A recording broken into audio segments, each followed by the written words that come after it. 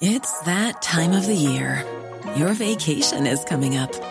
You can already hear the beach waves, feel the warm breeze, relax, and think about work. You really, really want it all to work out while you're away. Monday.com gives you and the team that peace of mind. When all work is on one platform and everyone's in sync, things just flow. Wherever you are, tap the banner to go to Monday.com. Hey, I'm Ryan Reynolds. Recently, I asked Mint Mobile's legal team if big wireless companies are allowed to raise prices due to inflation. They said yes. And then when I asked if raising prices technically violates those onerous two-year contracts, they said, what the f*** are you talking about, you insane Hollywood ass f- So to recap, we're cutting the price of Mint Unlimited from $30 a month to just $15 a month. Give it a try at mintmobile.com/switch. $45 up front for 3 months plus taxes and fees. Promo rate for new customers for limited time. Unlimited more than 40 gigabytes per month. Slows full terms at mintmobile.com. Connecting to the big show. In 3, 2, 1. My heart is missing listening to her. I'm nearly crying because she's such a little cutie. I've gone through the Home representative that I'm driving at the All, so if they can't get the answers, how are the people going to get the answers? They know how hard I work, and to get nothing at the end of it is very, very hard. Join the conversation.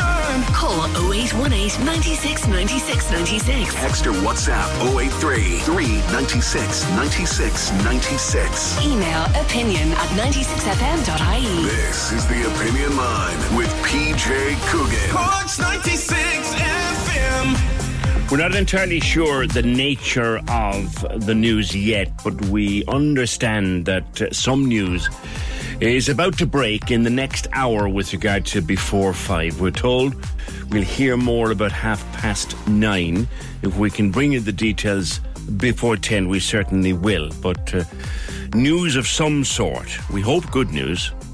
We have a sneaking suspicion it might be good news, but we hope good news to do with before 5 in the next hour. So stick with us on that one. 0818 96 96 96 is the number. Good morning. 083 396 96 96. It is all too often now, and it has been all too often this summer, that we open with tragedy.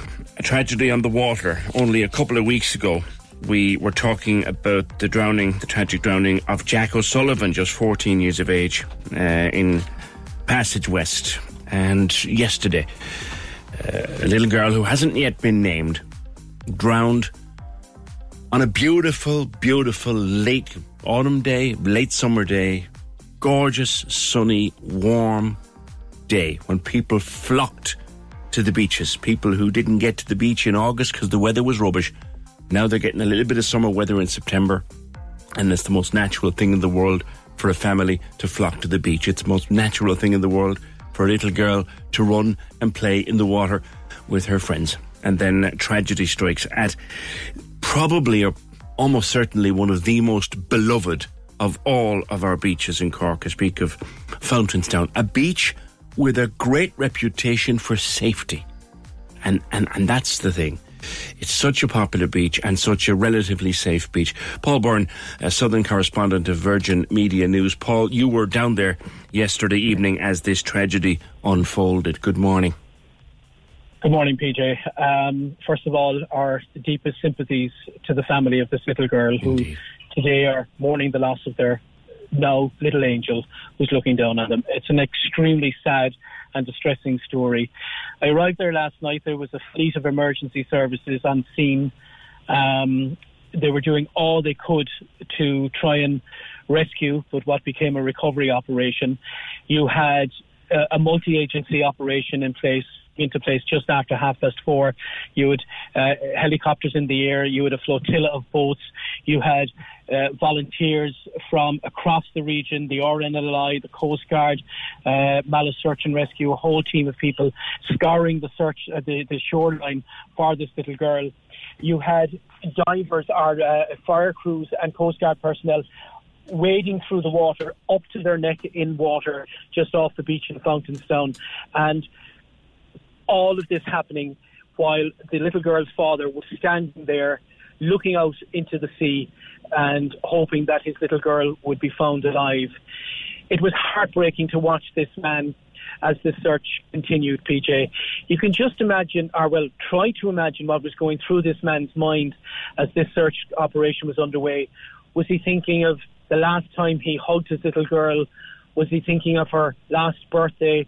Was he thinking of the day she was born, the christening? You just try to imagine, or can't imagine, I suppose, what was going through his mind. His little girl out there at the mercy of the sea, and these wonderful people doing all they could to bring her home. It was heartbreaking, honestly. It was heart-wrenching to watch what was unfolding there last evening. They did all they could, but unfortunately the outcome was a tragic one, and they recovered the little girl's body just after 7:30 last evening. I believe, Paul, she was found only a few yards from the shore in the end.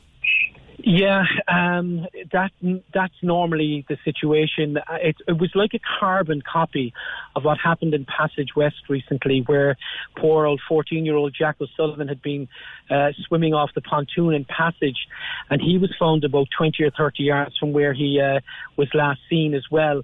That happens in these instances, but as time goes on, if it was today or tomorrow, the body may have been swept out even further. I know it might sound strange, but look, thankfully, we're not back there today looking for the body. There was some form of closure last evening when the operation came to a conclusion with the recovery of the little girl's body, just 8 years of age. Because I do believe, Paul, I was listening to some reports earlier this morning, and you'll have been down there so you can confirm, they were getting to a point in the evening where the light was going down, and it goes down behind the hills at Fountainstown. It was getting rapidly dark, and they would have to make a decision within minutes as to whether to stay there. Yeah, I mean, you're talking last night. Every evening, as the evenings go on, it gets darker by the hour. So we're talking last night. I think it got dark around 8:30, 9:15, and the body was located about 7:30 last night. So they would have had to make a call to maybe call off the search, but thankfully, the body was recovered, and that we're not back there today searching. That might sound, that's a small comfort to the family, I suppose, really. Yeah. Ooh, it's just so awful. And like I said, a beach, Paul, with such a reputation for safety. You've brought your children there. I've brought my children there. I was brought there myself as a child. It's such a safe beach normally. Yeah, I mean, there's people swimming there 365 days a year. I lived in Fennells Bay, which is only a stone's throw from Fountainstown for many years, and we'd walk along the rocks and over to Fountainstown and go swimming there as well. I cannot recall any incidents of a drowning in Fountainstown. Maybe there have been, but nothing springs to mind over the years. I understand the conditions at the time were quite calm, but whatever happened, this little girl just got into trouble and was probably just too young and too weak to cope with whatever happened, and she was swept out to sea. The alarm was raised in a matter of moments, but conditions last evening while the searching was going on, the water was the tide was coming in, there were swells, there was waves, and as I said, it is a safe beach. You do, people swim there all the time, and we haven't heard of any tragedies there over the years, but unfortunately we're now dealing with this tragedy. Indeed. She hasn't yet, I believe, been named, Paul, no? No, my understanding is that she's a twin. She has a twin brother and an older sister, and she attends school in Crosshaven. The family have been living in the area for the past 10 years, and thankfully today, the community is coming together to lend their support to the family at this very, very difficult time. Right. It's an extremely sad occasion, and PJ, I suppose, again, thinking of the family there last night, looking at the man, looking out at the emergency services, they did all they could last night. Thankfully, they recovered the body. They're worth every penny they're paid and 10 times more, because they just did unbelievable work there last night. Absolutely. It was like as if one of their own was missing, PJ. That's what it looked like last night. And, those who helped those who were able to help were helping. They were in the water. Those who wanted to help kept back. And, again, a tragic outcome. But, for parents, I think today, PJ, and I leave you with this, I think, if you have a child at home today or a child in school and they're coming home, bring them close, give them a hug, because you never know what's next. Paul, my friend, as always, your words are strong. Thank you. Paul Byrne, Southern correspondent for Virgin Media News and occasional presenter of this programme from time to time, was down at that beach yesterday, watching it unfold at a place, as he said, he knows so well, as we all do. Also on the beach was local councillor Audrey Buckley. Audrey, devastating scenes yesterday. Morning to you. Morning. No, look, devastating. Heartbreaking, absolutely heartbreaking. When the helicopter started circling, I live Turch Bay, just around the corner from Fountainstown, and when you hear the helicopter, and it was there for, over an hour, and then it started, the calls were fielding through to me that, look, it was a child. You knew the search and rescue then was looking for kind of recovery. So I went straight to the Fountainstown to see if there's anything I could assist with. Because you're just, looking at this poor man, and what can you do, There was over 20 search and rescue in the water, walking each side Ringabella along the coast, looking for this little girl, and it was just heartbreaking. As you said previously, this beach is where we all learned to swim. It's a safe beach. I never remember on the main beach. I never remember drowning before. The lifeguards were there all summer. Unfortunately, they're only there at weekends. They're finishing up this weekend. It's just a tragedy, an awful tragedy. It is. Do you know, without identifying Audrey, do you know the family? I don't personally know them, but I do know of them. They're immersed in the community. They've been living here for over 10 years. The twins are, 8. They've been, preschool here, going to local school here.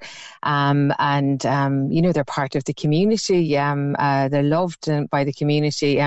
People are reaching out to me asking, should we hold a candle vigil? I don't know the answer, because I'm just still can't get my head around after seeing the scene of this little girl coming out of the water last night. It was just surreal. It was like a movie. You're a parent yourself, Audrey. Yes. You feel, and Paul is that I am, you feel these things deep in your heart. You do, yes. And especially when that little boy, I have a 14-year-old, and when that little boy in Passage West drowned, I had just been given out to my own son about diving into the water here in Turch Bay and not looking before he dives. Because it's one of these things that can happen, and it unfortunately is happening. The community here in Crosshaven were very fortunate. The Coast Guard, they're volunteers. They don't get paid at the RNLI. They're just to be commended. It's only when you see them on the ground and you think, wow, how fortunate are we to have them here at our doorstep. They were there straight away when the call went out. And unfortunately, it just didn't happen. They just couldn't get her. The sea was quite black. They found her right in the middle of the area of the beach, and they'd been looking on the left and right, but there was a lot of seaweed, and it's just tragic. Yeah. Desperate. Audrey, thank you. Local councillor Audrey Buckley from that area. Again, someone who knows the area very well. And as Paul said, Audrey said that the RNLI people, they don't get paid. Most of the people, a huge number of the people who got into the water yesterday to try to help don't get paid, and as Paul said, those who do get paid don't get paid enough. Many divers turned up to help, joined by Philip Johnson. Philip, you were there yesterday with Mallow Search and Rescue. A very, very tough evening. Morning to you. Hi PJ, how are you doing? I'm not too bad. We got the call about 10 to 5 that they needed divers. Mallow needed divers. You've probably spoken to John Wolfe from time to time. Mm-hmm. We had a boat on the river looking for a missing person at the moment, so we had a very good response. This was a case of getting from home with the equipment and getting into the Kennedy Keys, where we put our gear on, and we drove them. We were there in 16 minutes.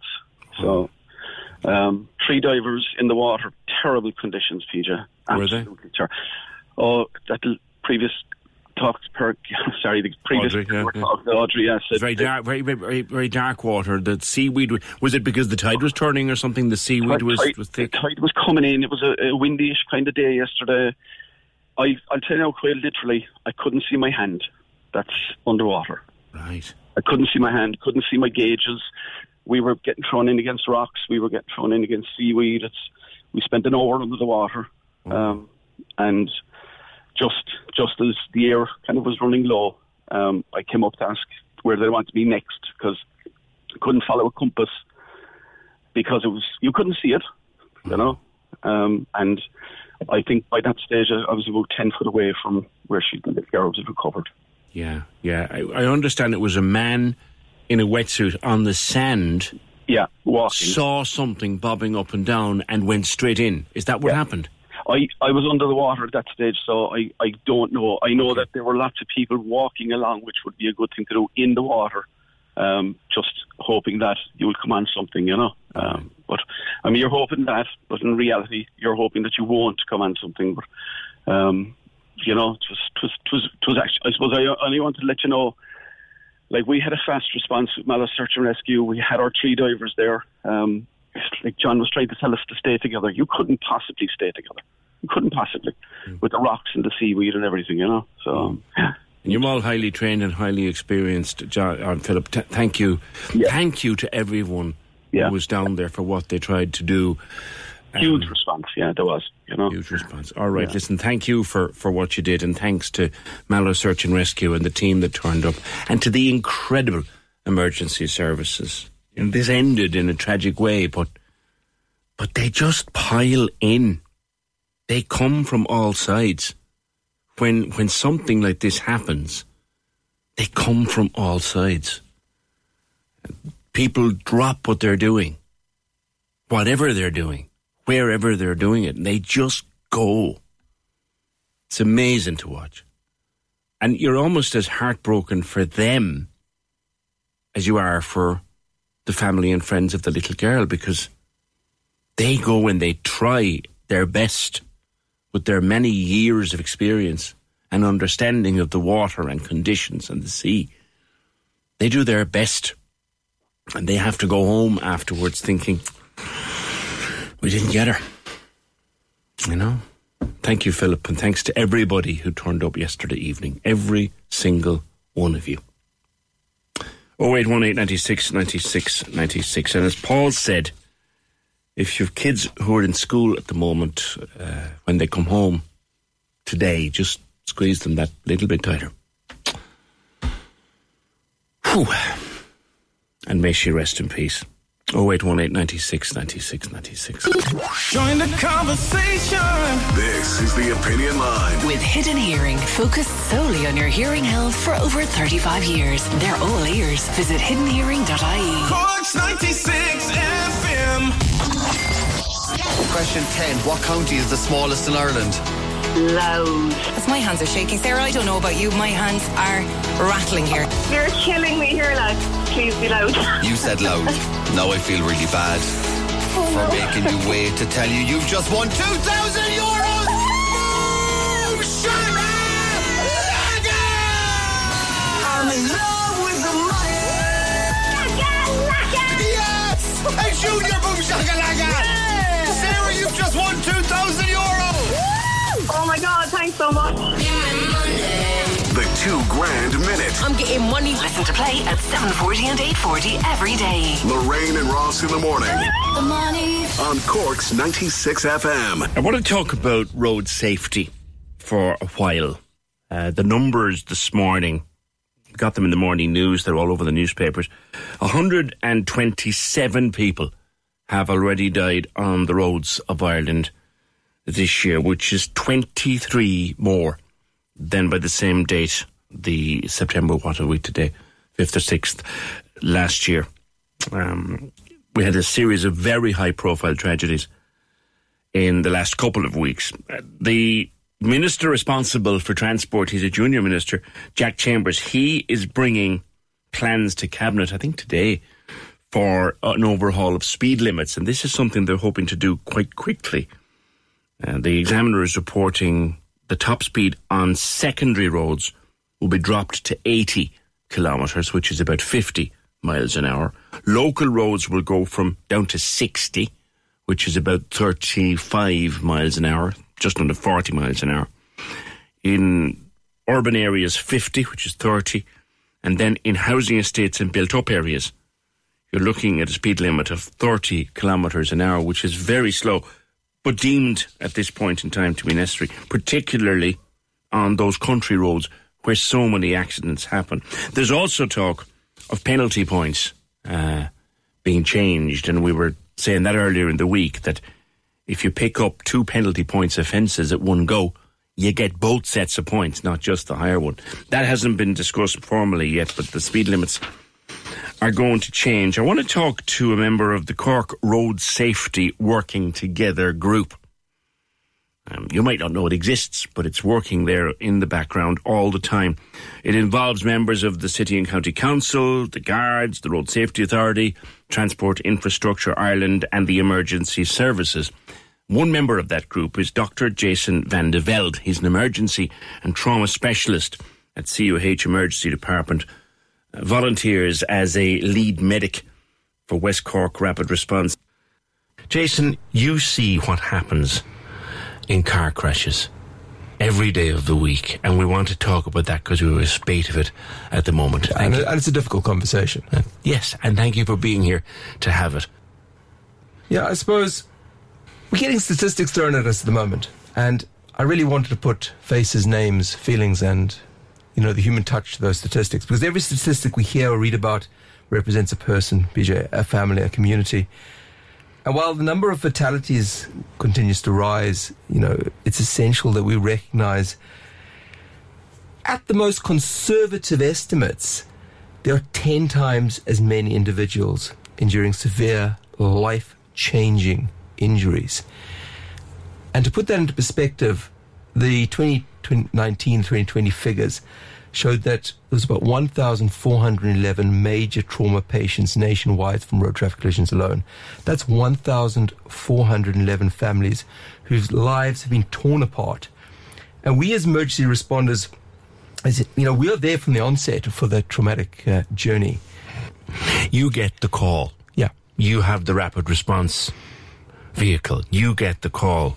There's been a car crash. You go. What kind of things do you find, Jason? Well, look,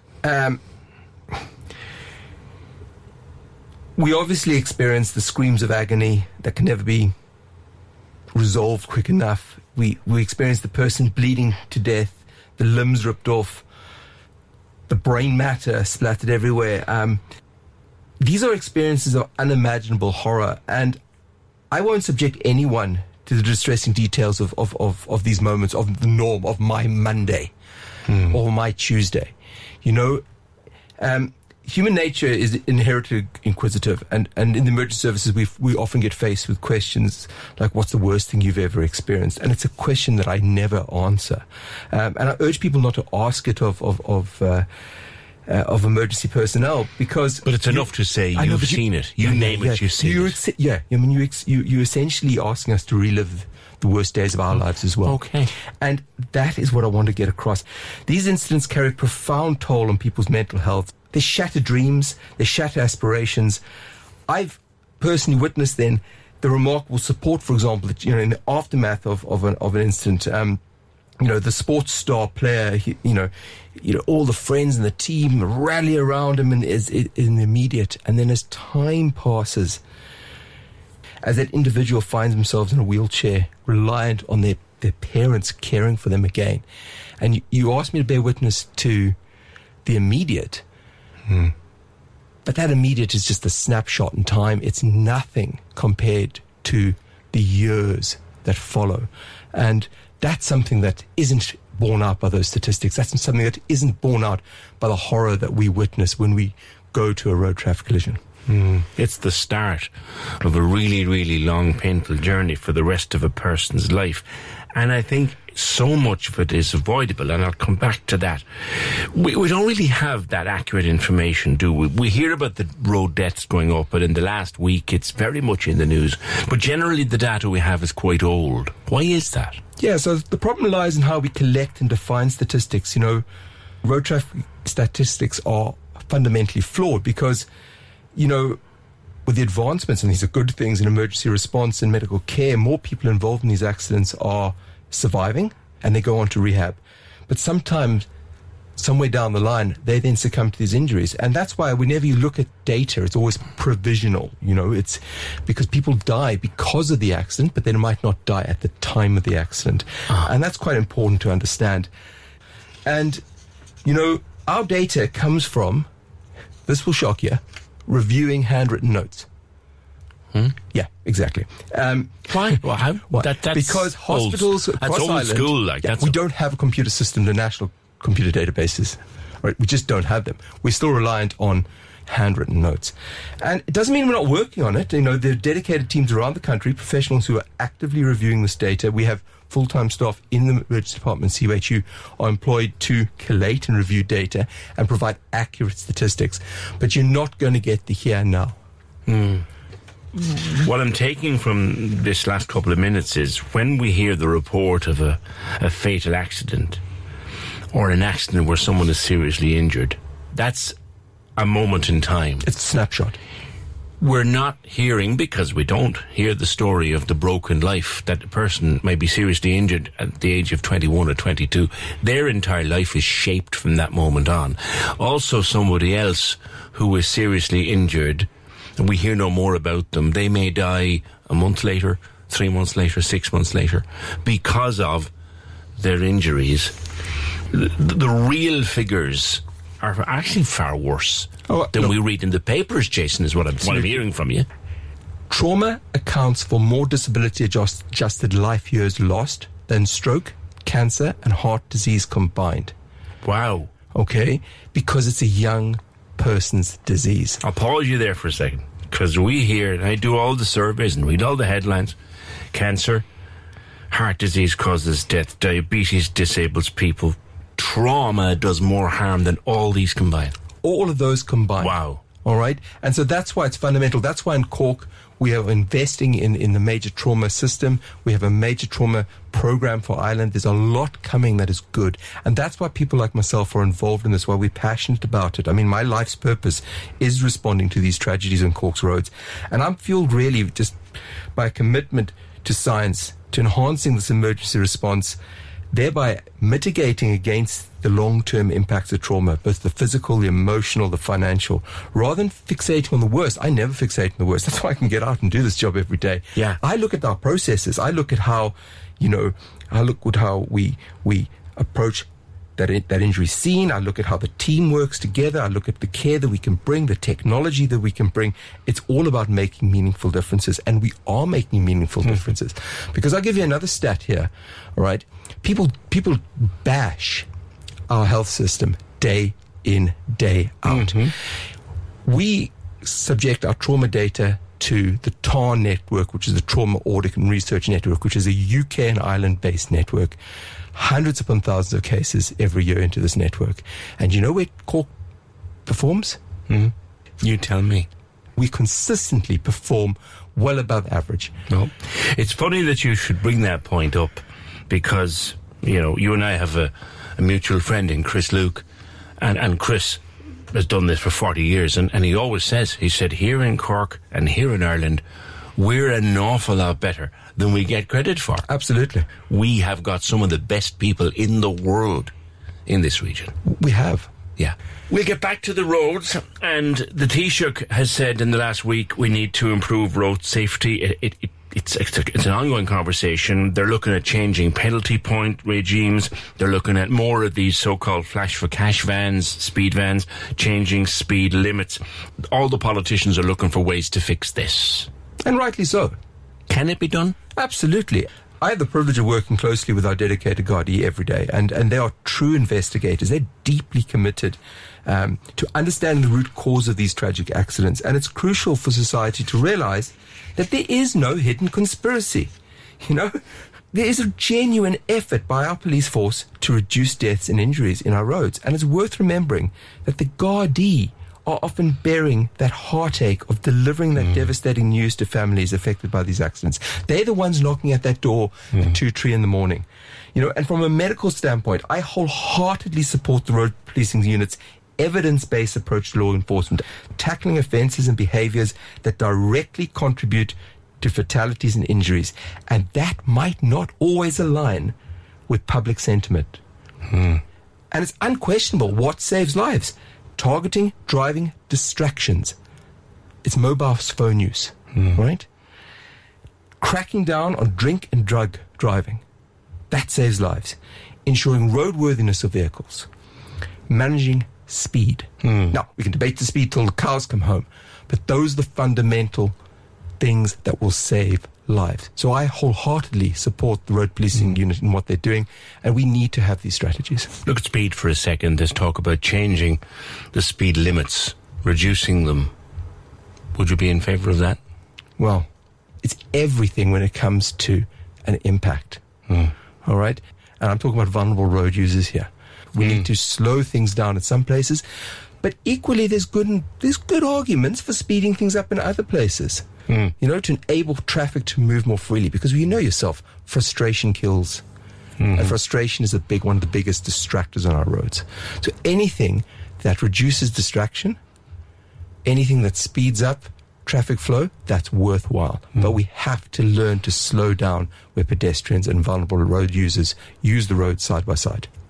If you ram into somebody at 30 kilometers an hour, they might not have the same chance.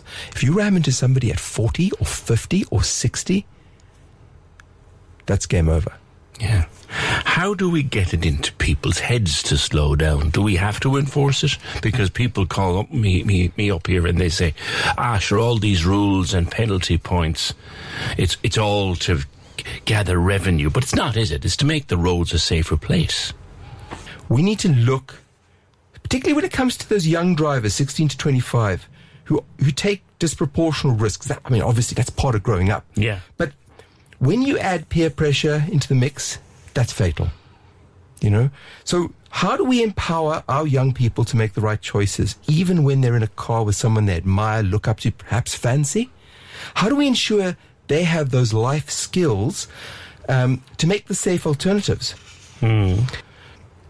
We need to be innovative. We need to find innovative ways to address challenges, providing young people with the knowledge, the tools, the options they need to stay safe on the road. And it's complex, you know, but tackling it from an empowerment perspective, we can make significant strides in road safety. I mean, look at the issue of mobile phones. You asked me to describe my true fear at the start of this.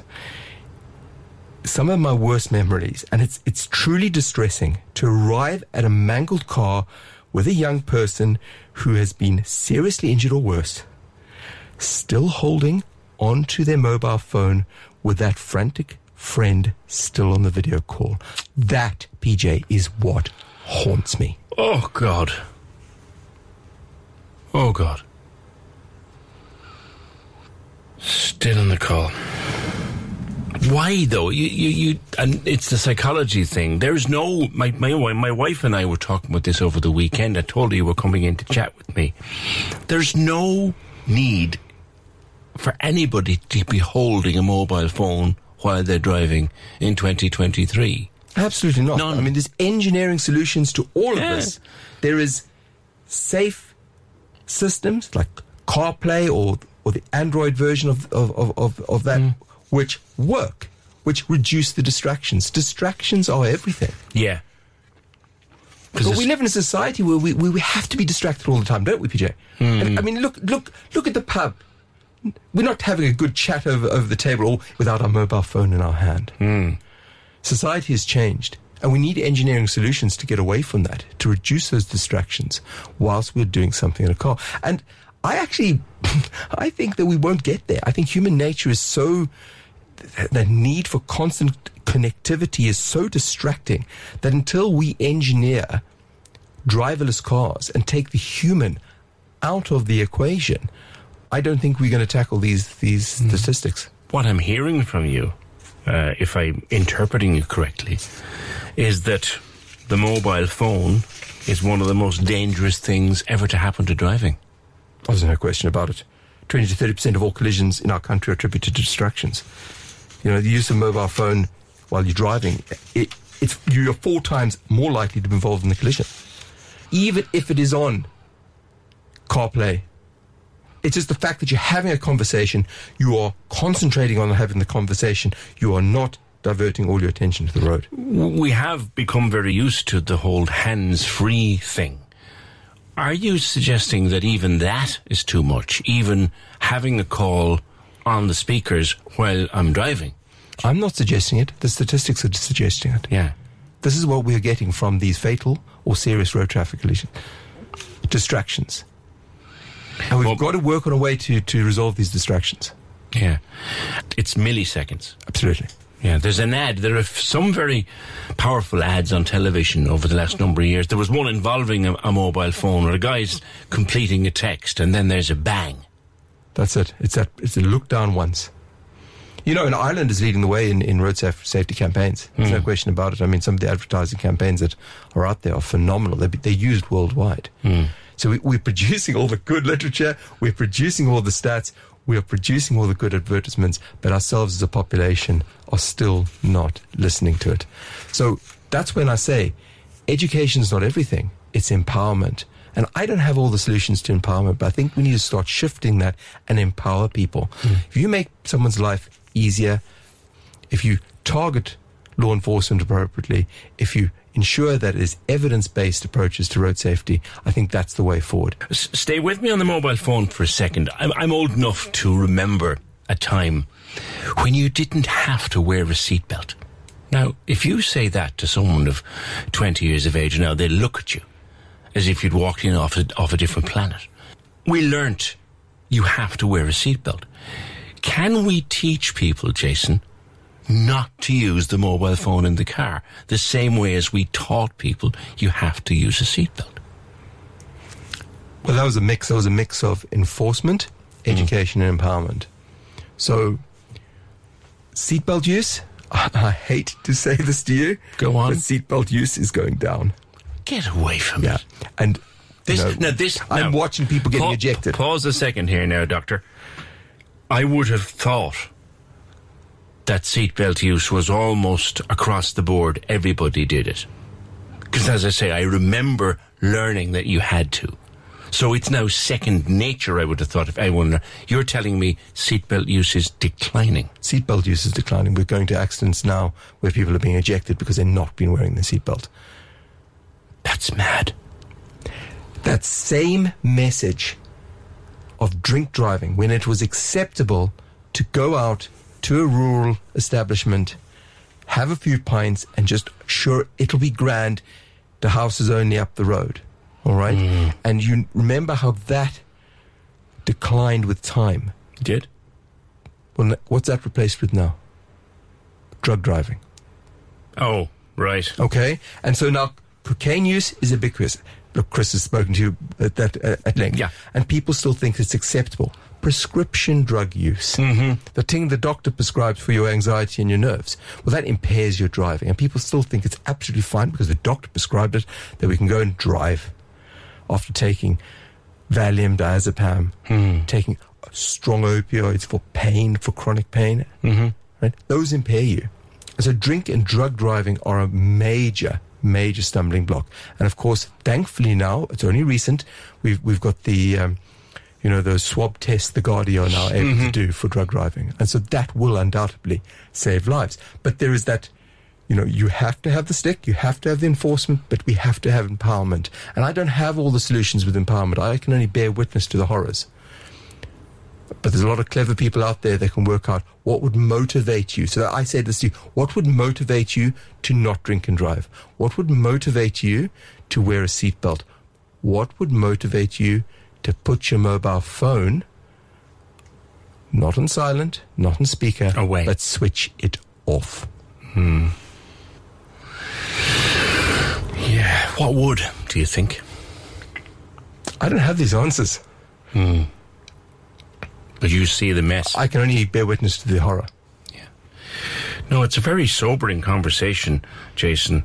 The numbers were going down. We were doing well. The numbers were going down. Now they're going up again. I'm hoping it's just a blip. You're hoping it's a blip, but I sense, and I'm glad we're doing this face to face. I'm looking in your face, I'm thinking, you don't think, you hope. You don't think it's a blip. You're seeing evidence of behaviours that are causing this. Look, behaviours are declining, particularly with drug use and drug use being seen as acceptable nowadays. It's just deemed acceptable to go and have a few yokes or to take some cocaine. It's seen as acceptable behaviour. What our kids are being presented with on social media changes the norms. And I don't have the answers. I don't know why. Why is it so addictive? Why have this phone in front of you? You know, why is it okay to snort cocaine and think that you can drive? Yeah, because you wouldn't go in and drink 4 or 5 pints and get into your car. You just wouldn't. No. But you'd start a line of coke off a tabletop and drive. And that's deemed to be acceptable by some people. Very stark. Can I just lighten it slightly before we finish? How does a guy from Cape Town, South Africa, end up minding us on the roads of Cork? How did that happen, Jason? I've never had the chance to ask you before. Look, it's Mehel, isn't it? You know, it's the Irish society being so open and welcoming. You know, I've got 5 children. Really accepted into this community. How long have you been here? 16 years now. Right. You know. And did you come on spec? Come on a holiday? Come and meet someone? What happened? Look, I came and did my trauma fellowship in anaesthesia originally here in Cork. Right. Through Prof. Shorten and at CUH, and I just stayed. The welcome, the ability to bring up a child in a safe and caring environment. And that is what Ireland is. We have wonderful community. We have Mehel. We look after each other. And so I only just bring these trauma skills, you know, but it's far more than that. The community around me in West Cork Rapid Response, you know, the charity that I respond for, you know, there's such caring. We're never wanting for anything. You know, the community is there, and that is what it's all about. It's about Mehel, it's about community. Ireland is a wonderful place to bring up a child. And I'm absolutely privileged to be allowed to practice here. And we're privileged that you've made it the place that you want to practice. Jason, thank you for your time. Thank you. Cheers. Yeah. Well, Dr. Jason Van de Velde, we'll see you, mate. See you get back to the busy front that you work in every single day. 0818 96 96 96. We mentioned myself and Jason there talking about ads that used to be fairly stark and fairly frightening. We make good ads in this country. We have traditionally made very good ads about road safety. 2 spring to mind here. Now, these were visual for television, but because there's a voiceover to them, they work well for radio. This is another doctor like Jason Van de Velde. This is Dr. Jerry Lane speaking on a Road Safety Authority ad. If you don't wear a seatbelt, you're 8 times more likely to be ejected from your vehicle. And that's very bad news. Most ejections don't get to me at all because they've hit the road at 100 kilometres an hour. And they don't have a graze, they don't have a face. They may not have a head or limbs. They're just spinning down the road, dead. And what happens if you wear your seatbelt the wrong way is equally mind-bending. If you're crazy enough to wear your seatbelt under your arm, and if you reach me after a crash, it will have sliced into you like cheese wire, lacerating your vital organs. And with children not properly restrained, it's even worse. Smashing forward through the windshield, brain damage, spinal injury. And believe me, spinal injury is not just for the weekend, it's for life. And that's a Road Safety Authority ad featuring Dr. Jerry Lane. Here's another one, again voiced by Dr. Lane. When the ambulance rushes somebody in from a car crash, the family come into the emergency department expecting what they see on TV. But this isn't TV, this is real life. And when the team and I have finished the fight to save someone's life, it's the cleaning ladies who scrub the blood off the floor and pick up the pieces. When I declare someone dead, I phone the coroner, I gather myself for a few moments, and then I go to see the family, usually the parents. This is the worst possible news for you. We've done the best for your son, but sadly now he's dead. And you see those people dissolving, their lives dissolving, just falling apart. If you're a young road user in love with life and fun, you don't ever want your mum to meet me doing my job, do you? And again voiced by Dr. Jerry Lane. Very stark ads, and I think we should have more of them. And you know what happens with social media now, where before you watch a video or on YouTube, you watch a video on YouTube, they should be the ads you see on YouTube, not ads for silly stuff. Ads for that, like that, should be on YouTube, where young people get most of their content. TikTok carries ads. Stick them on TikTok. Frighten the living out of people. It's about time we started doing that again. Right, we promised you news on Before 5. Sinn Féin TD Thomas Gould joins me briefly before the news. There is good news, Tom. Morning. Good morning, PJ. There is great news this morning, PJ. I just got confirmation there that a new company, the NCE, Northside Community Enterprises, based in Farnferris, who have an existing preschool and childcare facility down there, are going to take over, have agreed to take over the Before 5 building and to provide the services there. Now, there's a bit of work to do for them to just go through the rules and regulations that they need to do. But this is a confirmation that the Before 5 will be reopened. There's an announcement out today for parents so they can apply to get their kids in. And I specifically just want to thank yourself, PJ, and the local media, but especially the workers, the families and the children and the Northside who came out and who were very vocal on social media and on the ground. And that forced the hands to get this reopened, and it's been a brilliant campaign. Great news, Tom. The immediate question will be, and I know it before I even ask you, the kids who already had secured a place, the kids who already had a place, will they have their place? What they're saying now, PJ, is that they're reopening the facility, the childcare, the way it was. So, like, from what I can gather now, there'll be spaces there for everyone because the spaces were there to begin with at the start. Okay, so it's a takeover. It's effectively a takeover. Well, they can't say that because of redundancy, but that's what it is. Okay, all right. It's not by a different word, but PJ, I understand. I want to thank you and everyone. It's been a great campaign, and it shows what the North Side and what happens when people power comes out together. All right. Thomas Gould, Sinn Féin TD, briefly bringing us the good news, and we were getting this in the last few minutes, and I just wanted to wait till it was confirmed. The good news, break it down into one quick sentence. Before 5 has been saved and will reopen. The lines are live. Hello. Join the conversation. Call 0818 96 96 96. Text or WhatsApp 083 396 96 96. Email opinion@96fm.ie. This is the Opinion Line with PJ Coogan. Corks 96 FM. People messaging to know, will we be podcasting the interview with Dr. Jason Van de Velde? My response to that question is, does it rain in Ireland? Of course we will. Of course we will. Be up very shortly after midday. It'll also be part of the full show podcast, which you'll get mid-afternoon. Huge response to Dr. Jason. He specifically requested to come in and sit opposite me for that conversation. He felt it was important enough. We thank him for taking time out of an extraordinarily busy day to do that. Right, we had some wonderful entries yesterday for our daycation competition.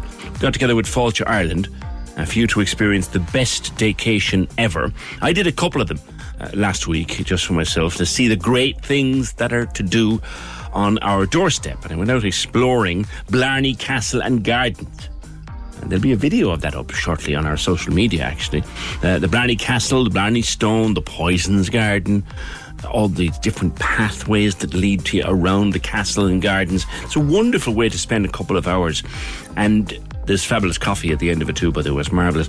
Went there last week. That video is up shortly. Now, we want you to tell us your best idea for a daycation. Your best daycation ever.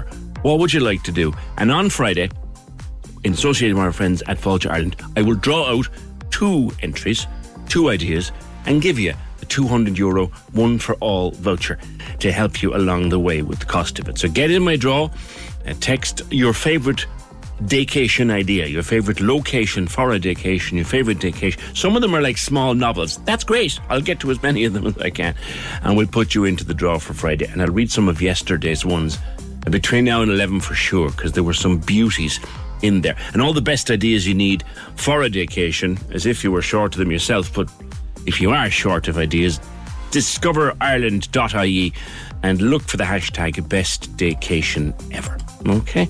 Now, to the good news of the morning. And that is that Before 5 has been saved.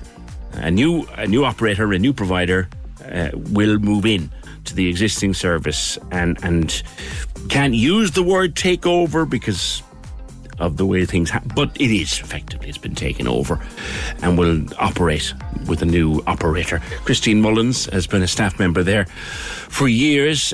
Christine, what's the immediate reaction? Good morning. Good morning, PJ. Well, the immediate reaction was, delight. We're thrilled, especially for the children and their families. Hopefully they get back into routine soon. But on reading the actual full statement, there isn't a mention of staff.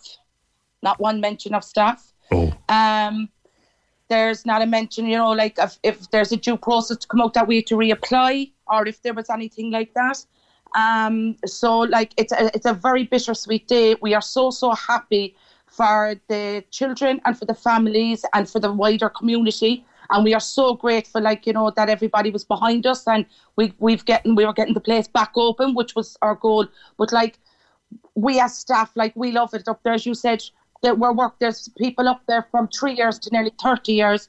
And what's going to happen to us now? Who's going to stand with us now and help us to get back in there, Probably a bit simplistic of me to say this, Christine, but somebody has to run the place. So presumably there will be jobs there. There will, but we thought, we didn't think, no, Peter, that's being presumptuous. What we were thinking was that maybe we might get, they might get first refusal, maybe do, something like that, an interview or whatever. But the way it's looking it's the jobs will be advertised probably, and we'll have to apply like everybody else. That's the way it's looking at now, Right. So there's no guarantee that the place will reopen with the original staff. No. And that's because it's not in the statement. And also, I don't mean to be such a negative person on such good news, but there's no mention of the after school club. There's no mention of the play therapy. Okay. The only things that's mentioned is the creche and the preschool classes. Again, as I said, that is fantastic. And I understand that they probably, they can only do things maybe in different areas to get it open as soon as possible. They need to start with one thing, then another, and then maybe bring the other services back. But for the children who attend the after school, for the staff of the after school, for the staff, for the Mary Barry that runs the play therapy, for the children that facilitate that, there's nothing there for them to tell them what's going to happen. Okay, so what you have effectively this morning, I haven't seen it, but it seems to be a short one-page statement simply saying that the service will be taken over by a new provider. Yeah. So there's nothing there's nothing in there with regards to the staff, and there's nothing in there with regards to some of the additional services that were previously offered. Exactly, and also it has on it the numbers on it for all the parents to apply to Cork City Childcare. So which means they all have to reply again for their children, because that's what it looks like on the statement, that they need to contact Cork City Childcare. Because when Tom Gould broke the news to me before 10, he seemed to be of the impression that anyone who already had a place would now have a place. That's not your understanding, having read what's in front of you. No, and I could be wrong, PJ, but I think I don't have the statement in front of me now. Unfortunately, it's on my phone.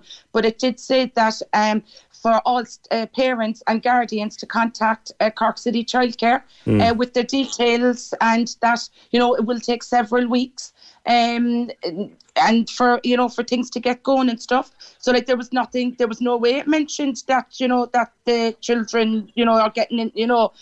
Obviously, I can understand where Thomas Gould is coming from. Everybody is in that got their places that were in there. Then they should be able to come back in because there's enough room there for them. But that's not stated on the statement. I'm looking at there's a statement has landed on my phone now. As we're speaking, Christine, and it's from. It says Northside Community Enterprises likes to announce we'll provide childcare services. We've been providing high-quality services for nearly 28 years. We're taking all necessary steps to be compliant with TUSLA regulations and be in a position to welcome children and families. This will take several weeks, but we have support from all key stakeholders. We would encourage all parents and guardians to register their interest with Cork City Childcare and give the required information. The service will provide the ECCE scheme, available to all children who've turned 2 years and 8 months, etc., etc. We'll also provide a sessional creche service for children aged 2 years plus. Again, please contact Cork City Childcare if you wish to attend. Parents and guardians who've expressed interest will receive updates when available and when the service will open and our times of operation. We extend our sincere thanks, etc. So that's what's in the statement handed out this morning or sent out this morning. So the service, a service will resume at before 5. But there are questions to be answered yet. Yes, right. There is. Right. There's a lot of questions to be answered. So we're back up today there, PJ, at 2:30 today. And hopefully, we can get our voices heard again today and get the more questions answered. And again, we are happy that someone has taken over, and we would like to thank everybody for their support, along with all the media as well, who've been very good in keeping it out there. But we just still need some answers finally, clarified once and for all. And hopefully we can put all this behind her and open up our centre again and get back to what we do and what we love doing most. All right, Christine, and I wish you luck with that. And the demonstration again is this afternoon. More details. I'll give out the details again before we finish. Now, one of the first voices we heard on this story when it broke was that of Donna Cambridge.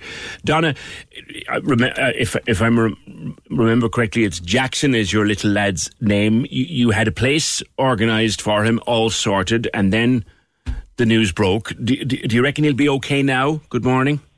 Good morning. To be honest, I'm kind of in the same boat as Christine is. I did ring Cork City Childcare just before we got on the phone here, and I did reapply for Jackson to be allowed to attend the creche over there. Now, they said the exact same thing that's in the statement. They said there's no dates, there's no updates. They only got the text message themselves this morning to say that there'd be a lot of interest in before 5, and just to take contact details, and somebody from the new company will contact us back in relation to places. Okay. So you still don't know for sure. You'd be hopeful. You'd be all up in the air. Yeah. When you made that call, did the person you spoke to seem to understand your situation? Were they giving you hope, like that? Look, it's just a matter of getting Jackson's name down, and all will be well. To be fair, they were lovely. My issue has never been the people I've been dealing with. My issue is unfortunately the amount of secrecy and the amount of times that we have to find out from the media what is going on for our kids' education. In the likes of Christine, we have to wait for the media to break it to find out if Christine will have a job. And I heard Christine saying earlier that she's not sure who will help the staff or who will back the staff up. But every single parent, we want the original staff that put blood, sweat and tears into making that centre what it was. We want them original staff back on opening day with the kids that are going in there on opening day. So it's not a case of because the centre is now going to be reopened, we're just going to shut up and walk away.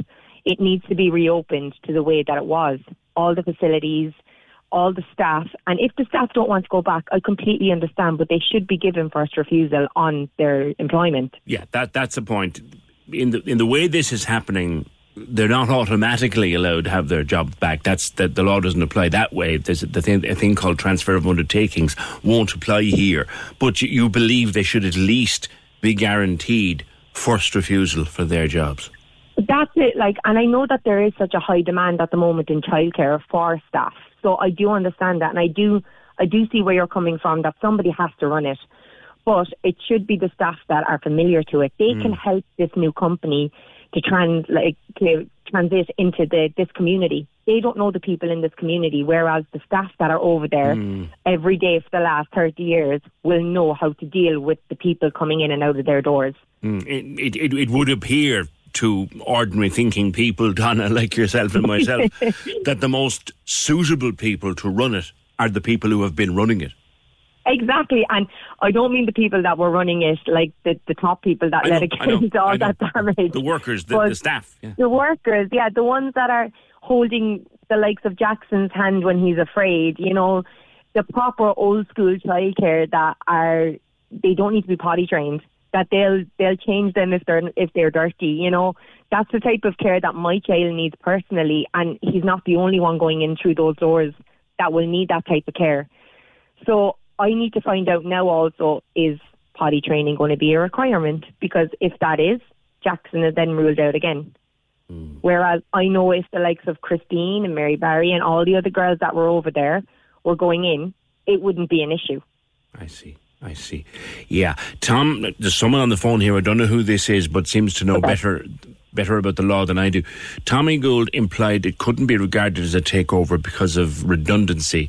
If existing staff are getting redundancy, then that implies their jobs are gone. If that's the case, redundancy can't be paid if people are continuing the same job.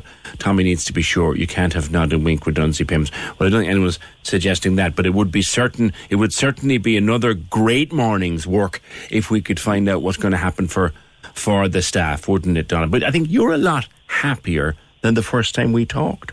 Oh, I tell you one thing, PJ. The first time we spoke, I was absolutely at breaking point. I was upended because it blindsided me so badly that I was kind of like, they're shoving early intervention down the likes of my throat, saying that, like, you need to find it, you need to get it.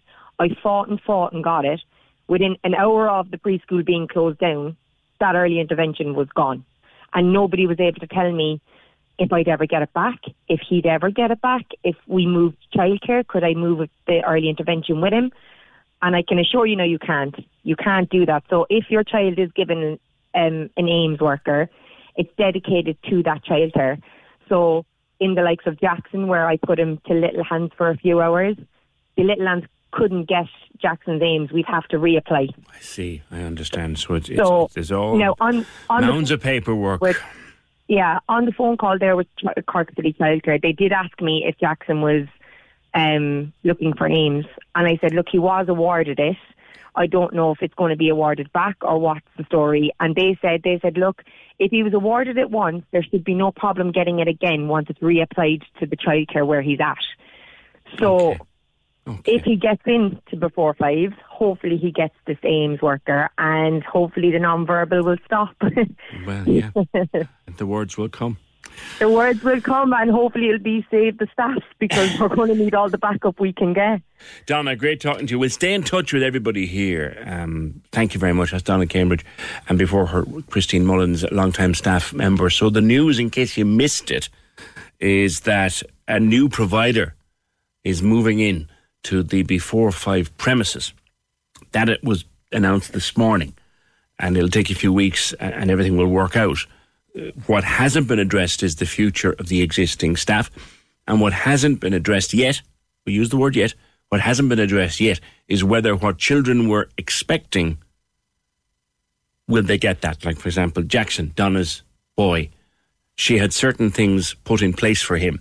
She now does not yet know whether those things will be in place for him again. So there's a lot to be clarified. Great news for Before 5, but a lot to be clarified over the hours and days ahead. 0818 96 96 96. Join the conversation. This is the Opinion Line. With Hidden Hearing, changing lives with the latest hearing health technology. They're all ears. Visit hiddenhearing.ie. Corks 96 FM. Yeah, we will be podcasting conversation with Dr. Jason van de Velde. Mick says on the issue of cocaine, which came up in that conversation. I think if you take cocaine, you don't think anyway, says Mick. Craig, the number of drivers driving modern cars with Bluetooth capability and still holding their phone is astounding. I drive for a living and I see it every day. It needs more enforcement. They should follow the UK and have an unmarked HGV policing the roads. I've seen it. I have certainly seen it. People going around in very modern cars, far more modern than mine, going around in very modern cars with the phone clapped to the ear, and there's no need for it. None at all. Rose, morning. Good morning, PJ. That was a very stark interview. It was excellent. Wasn't it just? Yeah. And it brought to mind, I use the N25 going east to Middleton, and I use the N71 going west, and I'm a regular in Blarney Gardens, so I use the road up by Shanakeel Church, which is 60 kilometres the whole way. Mm-hmm. Now, try and do that now, particularly the weekend you'd want nerves of steel, because there's a continuous white line, and I feel in a lot of times, especially maybe if there was a learner driver or a new driver, other motorists can almost force them to go faster. Yeah. Because I have seen it particularly going east now on the N25. Before the tunnel there's a 60, after the tunnel there's a 60. It used to go to 80, now it goes to 120. I can tell you would want nerves of steel now to keep to that 60 because people beep you, they go right up to your bumper. I had a very large vehicle, with the row of lights in front. Yeah. Come right up behind me, beep the horn, flash all those lights, and I often said how I'd love to have a sign that would come up on my back window saying I am doing the speed limit. Mm-hmm. Because I am finding it more and more. It can go, no matter what speed you're doing, cars will pass you out. But the 60 makes people absolutely irate. And now, if we listen to Jack Chambers this morning, the Minister, that 60 will apply on a whole load of other roads very soon. Well, I challenge any of the listeners now someday if they're in a 60 zone, even the link road there going into the tunnel, there's 60 a bit back there or after it. I can tell you will not get a good reception, and they will fly past you, and they call that the fast lane, but the speed limit applies to both lanes. That's only overtaking. I was only coming into that tunnel the other day, Rose, and I observed that sign. I can't remember where I was going or what I was at, but I was coming into the tunnel, saw the 60. I'd been doing about 68, 69 coming up to it. Tap the brake gently to ease the car down, and I nearly got lifted by another fella behind me. Now, lifted. I must say now, on the Link Road or any of those roads, 60 is nearly stopping, isn't it? Like, it is very slow. It's very 60 is 40. 60 is 40. Yeah, you're crawling, and people would glare at you and everything, and I'd say, God only knows what they're saying. But no matter what's 80 has a similar effect. Doesn't go down well, but no matter what speed you're doing, if it is 100, even 120 going west, they'll still pass you out. People will. I don't know. Is that? Are they not looking? Are they not aware? I don't know. But definitely 60 and 80 brings out the worst in people. And when that big vehicle came up to my bumper with the beeping and the flashing of lights, that was scary because it was towering over me, Yeah, that's terrifying. That is terrifying. And he couldn't pass me out because they were all passing out on the other lane. And you can imagine what they were saying.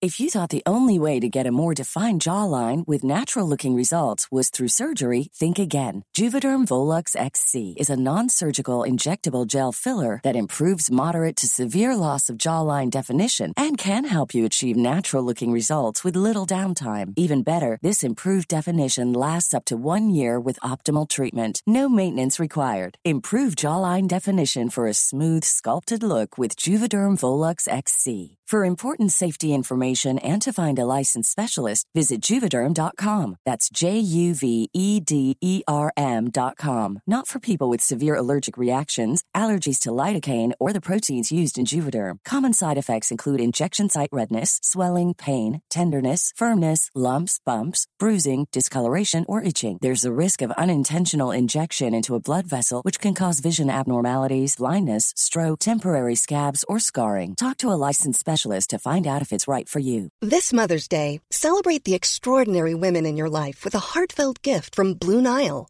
Whether it's for your mom, a mother figure, or yourself as a mom, find that perfect piece to express your love and appreciation. Explore Blue Nile's exquisite pearls and mesmerizing gemstones that she's sure to love. Enjoy fast shipping options like guaranteed free shipping and returns. Make this Mother's Day unforgettable with a piece from Blue Nile. Right now, get up to 50% off at BlueNile.com. That's BlueNile.com. Hey, I'm Ryan Reynolds. Recently, I asked Mint Mobile's legal team if big wireless companies are allowed to raise prices due to inflation. They said yes. And then when I asked if raising prices technically violates those onerous 2-year contracts, they said, "What the f*** are you talking about, you insane Hollywood ass?"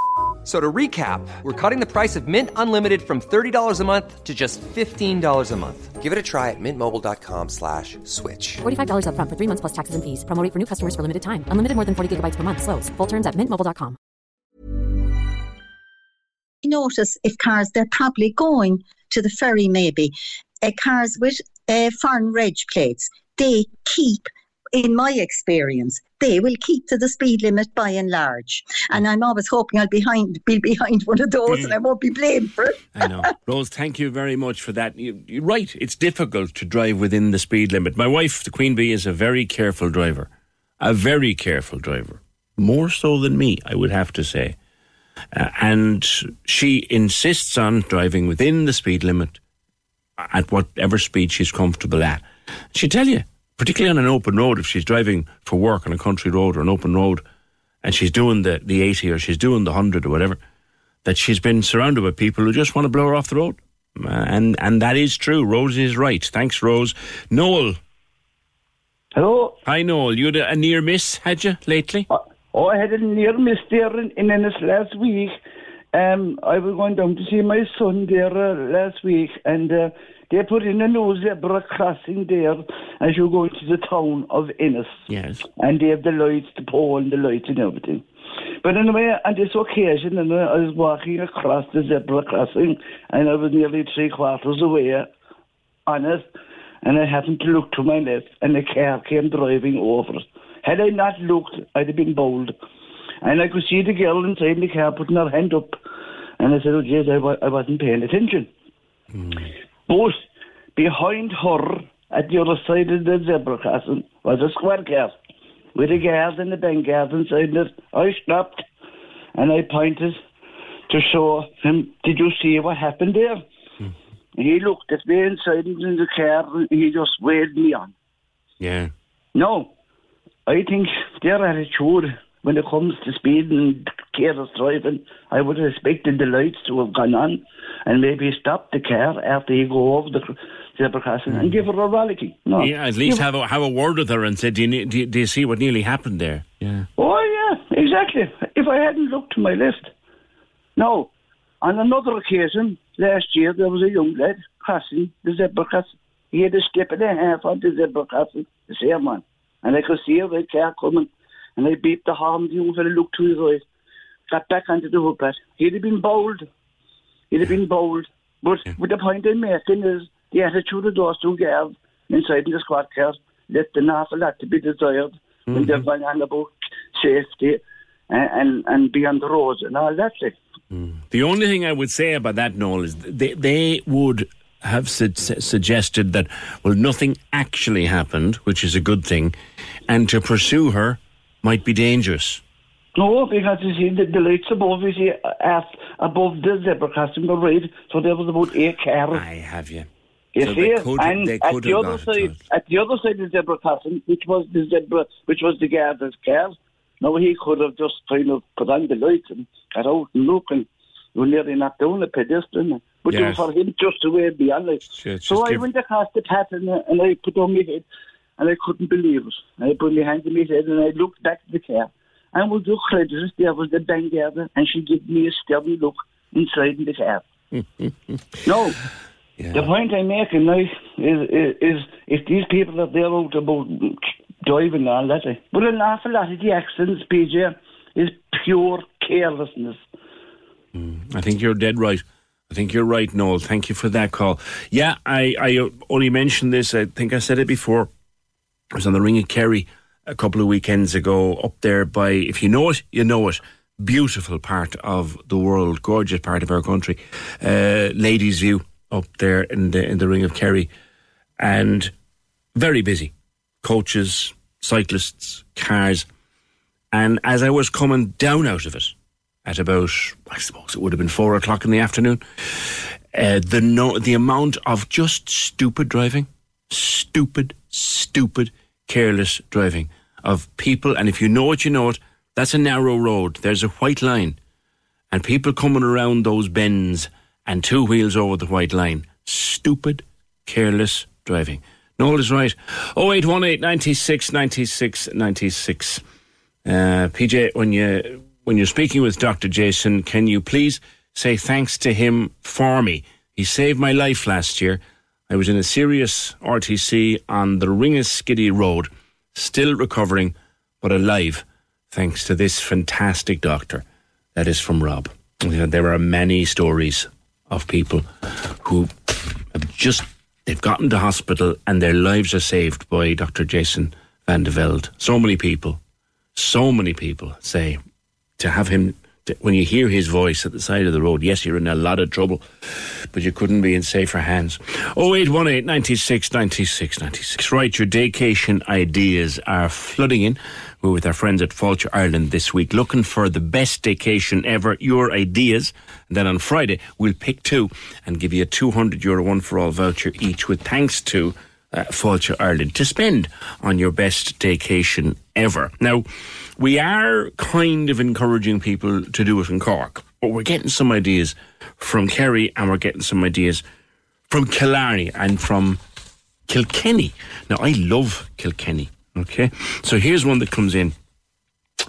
Go to Kilkenny, start at St. Canice's Cathedral, climb up the Round Tower, some view of the city, go to the Smithwick's Brewery, Roath House, Kittler's Inn, I know all these places, Kilkenny Castle and the Design Centre. Loads to do, with plenty of places to eat and drink along the way. And they're all in a straight line, says Debbie. They are too. They are. Back in Cork, says Helen, great day out in the city recently with my sister, my niece who's 20, and my daughter who's 14.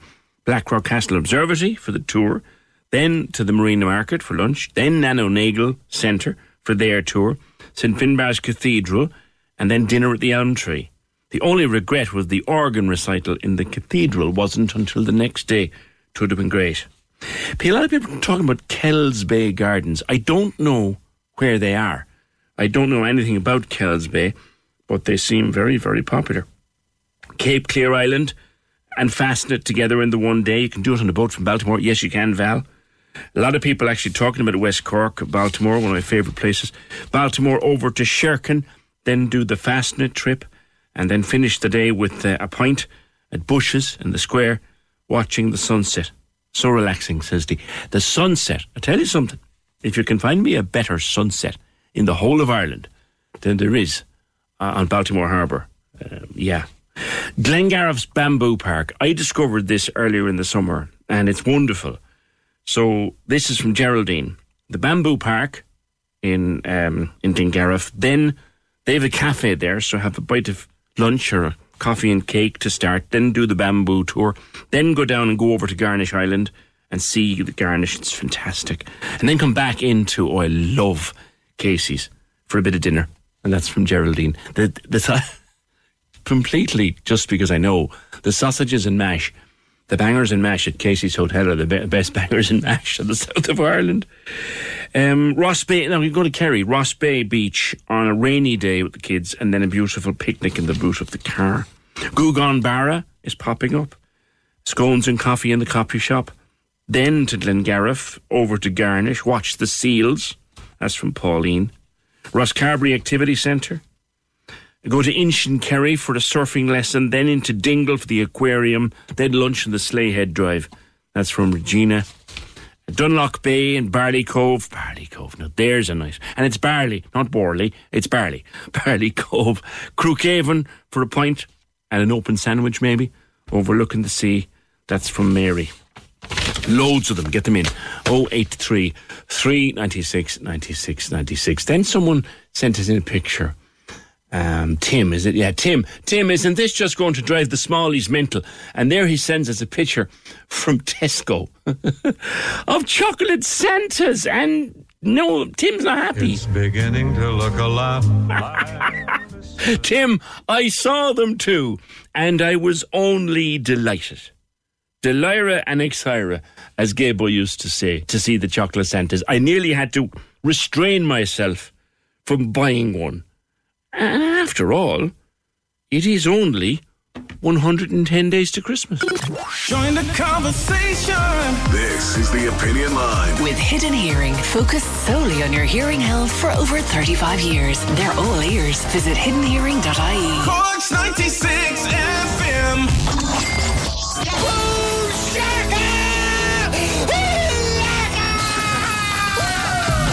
$2,000 minute. Listen to Play at 7:40 and 8:40 every day. I'm in love with the money. Answer 10 questions in 60 seconds to claim €2,000. €2,000. Lorraine and Ross in the morning. I'm getting money. The money. On Cork's 96 FM. Still need plenty of stuff coming in on road safety.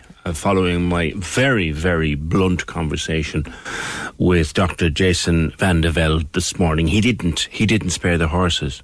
You know, and there's a lot more he could tell us, but he doesn't. Part of the fact, he'd get upset himself talking about an awful lot what he sees. But he didn't spare the horses. 0818 96 96 96. I'll come back to that. But the other big story this morning is the news that broke just before 10 of the securing of the future for a service at B45. A new provider is to move in. It'll take a few weeks to sort everything out.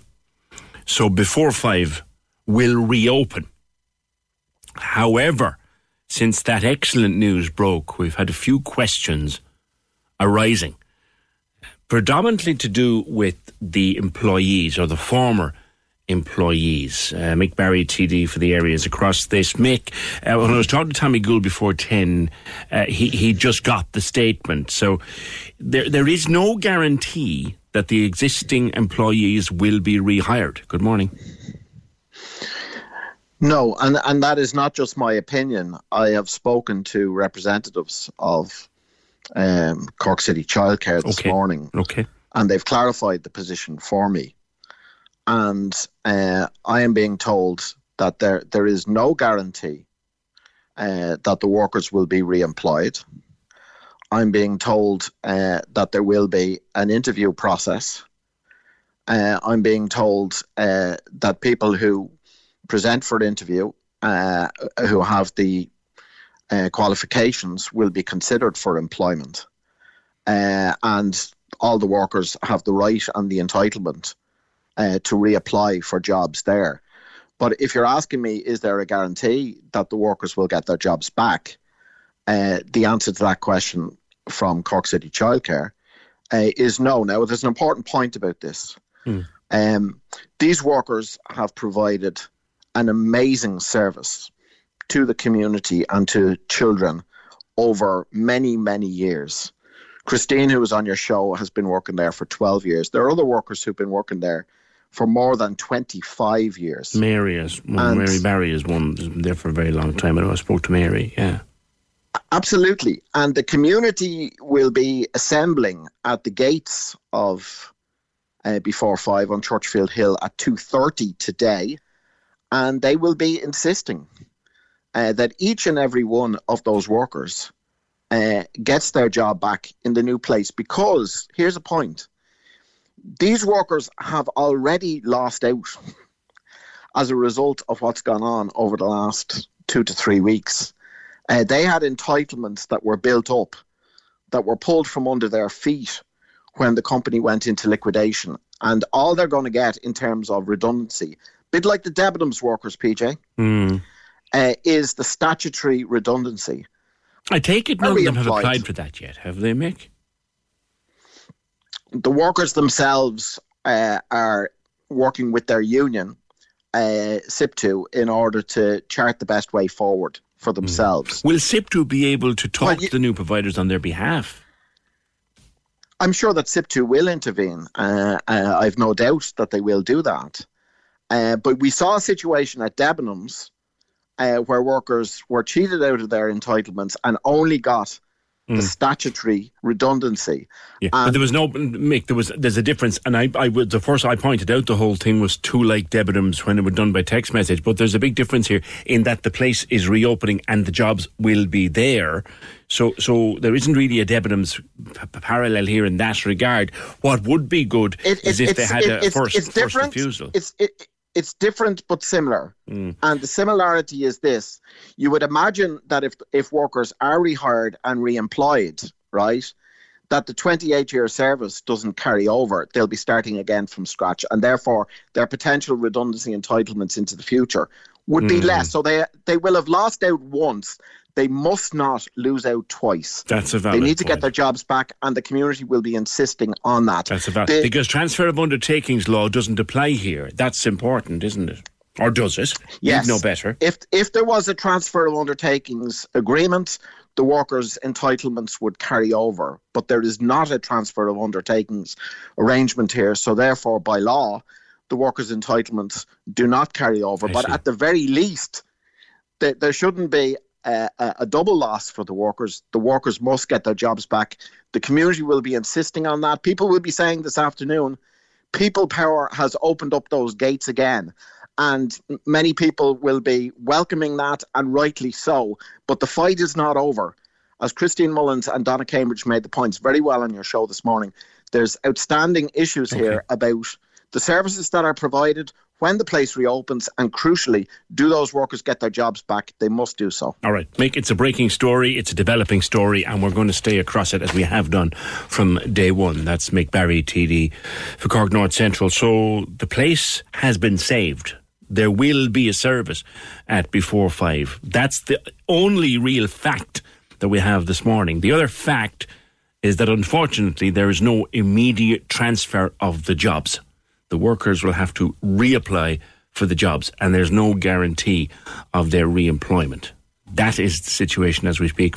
Also, with regard to Donna and her little boy Jackson, she and other parents now have to reapply to the new providers. Now, there's optimism there that they'll get what was already agreed, but it's not exactly set in stone just yet. But we do have the good news, above all, that before 5 has been saved. Back to the roads and the danger on the roads, and Dr. Jason Van de Veld's conversation with me this morning, which will be podcast after the show. Terry, speed limits. Morning. Hi, good morning, PJ. How are you? Good, good. There's talk in the news today of the speed limits coming down pretty much everywhere. I think that's a great idea. I'd be very happy if that happened. I live in Carrigaline, on the back road into Carrigaline, and every day I travel to Grange.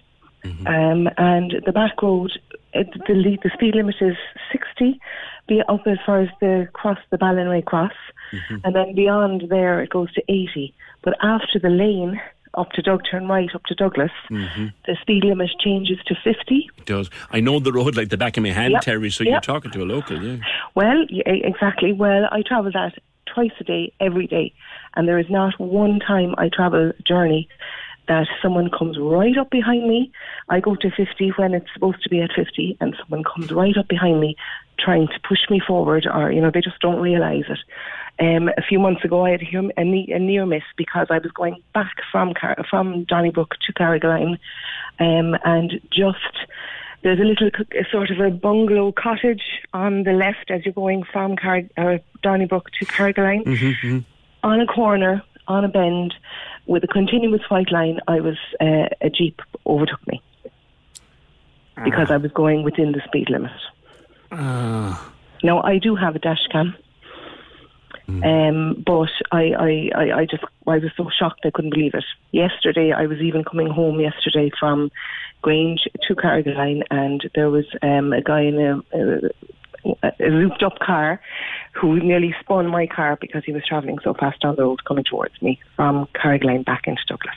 Yeah. I would just love if the speed vans would sit there because they will make a fortune.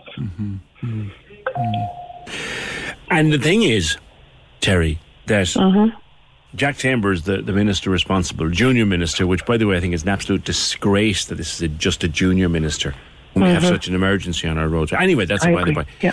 Like, Jack Chambers is bringing these ideas to Cabinet. It looks as if it'll be waved through and they can put it into action in the space of a couple of weeks or months anyway.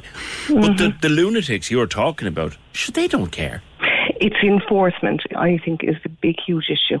It's enforcing the law. That's the law. Like, the law is the law, but yet there's nobody enforcing it. Also, if I had my way, I would also put speed cameras or cameras on all traffic lights, pedestrian lights, all sorts of traffic lights. Yesterday, I saw someone break a red light on the way out of my, up by Donoan in Carrigaline. Yeah, I know as well. The red light was there. The place was crowded with children walking up to school. A lady and a little boy waiting to cross. and some person was coming down from Donnybrook into Carrigaline, went straight through the red light. No, I wasn't. I didn't have that on the dash cam because there were 2 cars behind me. I was stuck in, the traffic going up. They were stopped at the red light. But this person still drove through the red light. So, with recent events, everything like that recently, especially in that area, it's a school area. I would have I'm a resident there. I live in there 25 years. And I think they should be slowed down, but the law has to be enforced as well. Okay. All right, Terry, thank you. Good call. 0818 96 96 96. Maeve says, dropping the speed limits will make no difference. Most drivers have a sense of entitlement that they think where they're going is more important than anyone else. And they're the only people on the road. I think basic road rules and manners is gone and that aggression is still there, says Maeve. Sean, PJ, everyone wants to lower the number of road deaths, but where will all these speed vans go? Will they be in accident black spots? Or, as we both know, will they be put where they can make the most money? Just when 80 goes down to 50, when 50 goes down to 30. They'll argue if it saves one life, it's that money was spent hiring more doctors and nurses, they could save hundreds. Put the vans where speeding happens most. That'll save the most lives. But we all know that will never happen, says Sean. I see where you're coming from, Sean. I do. But you people ignoring the speed limits like Terry just said, do you know? One of the most unusual places I ever saw speed cameras was in the valleys of Wales. Among the most beautiful roads you will ever drive, through some of the most gorgeous countryside you will ever see, the valleys of Wales. You don't need to know how I ended up driving 100 miles through the valleys of Wales one day, but I did. And I remember stopping into a little pub for a sandwich and a coffee, and I was talking to the guy at the counter, and I'd seen a load of these speed cameras. He said, "You're a stranger." I said, "I am." He said, "Be very careful of the speed cameras." I said, "Speed cameras out here?" He said, "Yeah, loads of them." And he said, "The speed cameras out here will catch you between the villages, on the tiny roads. They're hidden," he said, "and they'll catch you." And that was the way to do it. In the valleys of Wales. I can't come on because my son would kill me, but I've impressed upon him all my life that the speed limit isn't a target. But when he did the test, he failed because he wasn't driving fast enough. What kind of crazy situation is that? I'll be putting in a complaint. Well, caller, the thing is, I'll do it after news, but the thing is, driving too slow is also dangerous. That's why they'll mark against you in the test. 0818 96 96 96. Join the conversation. This is the Opinion Line. With Hidden Hearing, changing lives with the latest hearing health technology. They're all ears. Visit hiddenhearing.ie. Corks 96 FM. The lines are live. Hello. Join the conversation. Call 0818 96 96 96. Text or WhatsApp 083 396 96 96. Email opinion@96fm.ie. This is the Opinion Line with PJ Coogan. Corks 96 FM. Just looking at Carla weather here and at the quite reliable weather app that I now have on my phone. Dark Sky got bought up by the Apple weather app, so it's now fairly reliable. Looks like fairly certain that this weather is with us until the weekend, and we might even get the weekend out of it. Looking like maybe a shower come Sunday evening, but looks like we'll get the rest of the week anyway, and the weekend out of this lovely blast of warm weather. But you know, the worst part of it, I got eaten alive in me bed last night. Stop it. Don't be saucy. I got eaten alive in me bed because I can't close curtains or blinds in this weather. And my window's open because it's hot. The nights are hot. They're tropical nights. The last couple of nights have been bordering on tropical nights. The tropical night, the definition of a tropical night is where it doesn't drop below 20 degrees. But I woke up this morning and I have been eaten alive by some little flying thing during the night. So I got to do something tonight. I think I'll be putting Vicks Vapor Rub behind my ears tonight because that keeps them away. Has anyone else been eaten alive during the night? with your windows open and the midges coming. Of course, it's autumn now, and all the autumn insects and autumn midges and autumn flying, biting things are around. So, stop. 0818 96 96 96. We had some fun. I'll come back to road safety and come back to all your comments, and we have many of them to hanging around, and some of your daycation entries for this morning, which are great. But we had great fun the last couple of days with different things at weddings. Meghan, I don't have the clip to hand now, but Meghan got wed in a black dress in a castle and had the Addams Family theme as her walk-in music. Then Paul yesterday, now he didn't do it, but he was thinking about it. His name is Slaughter.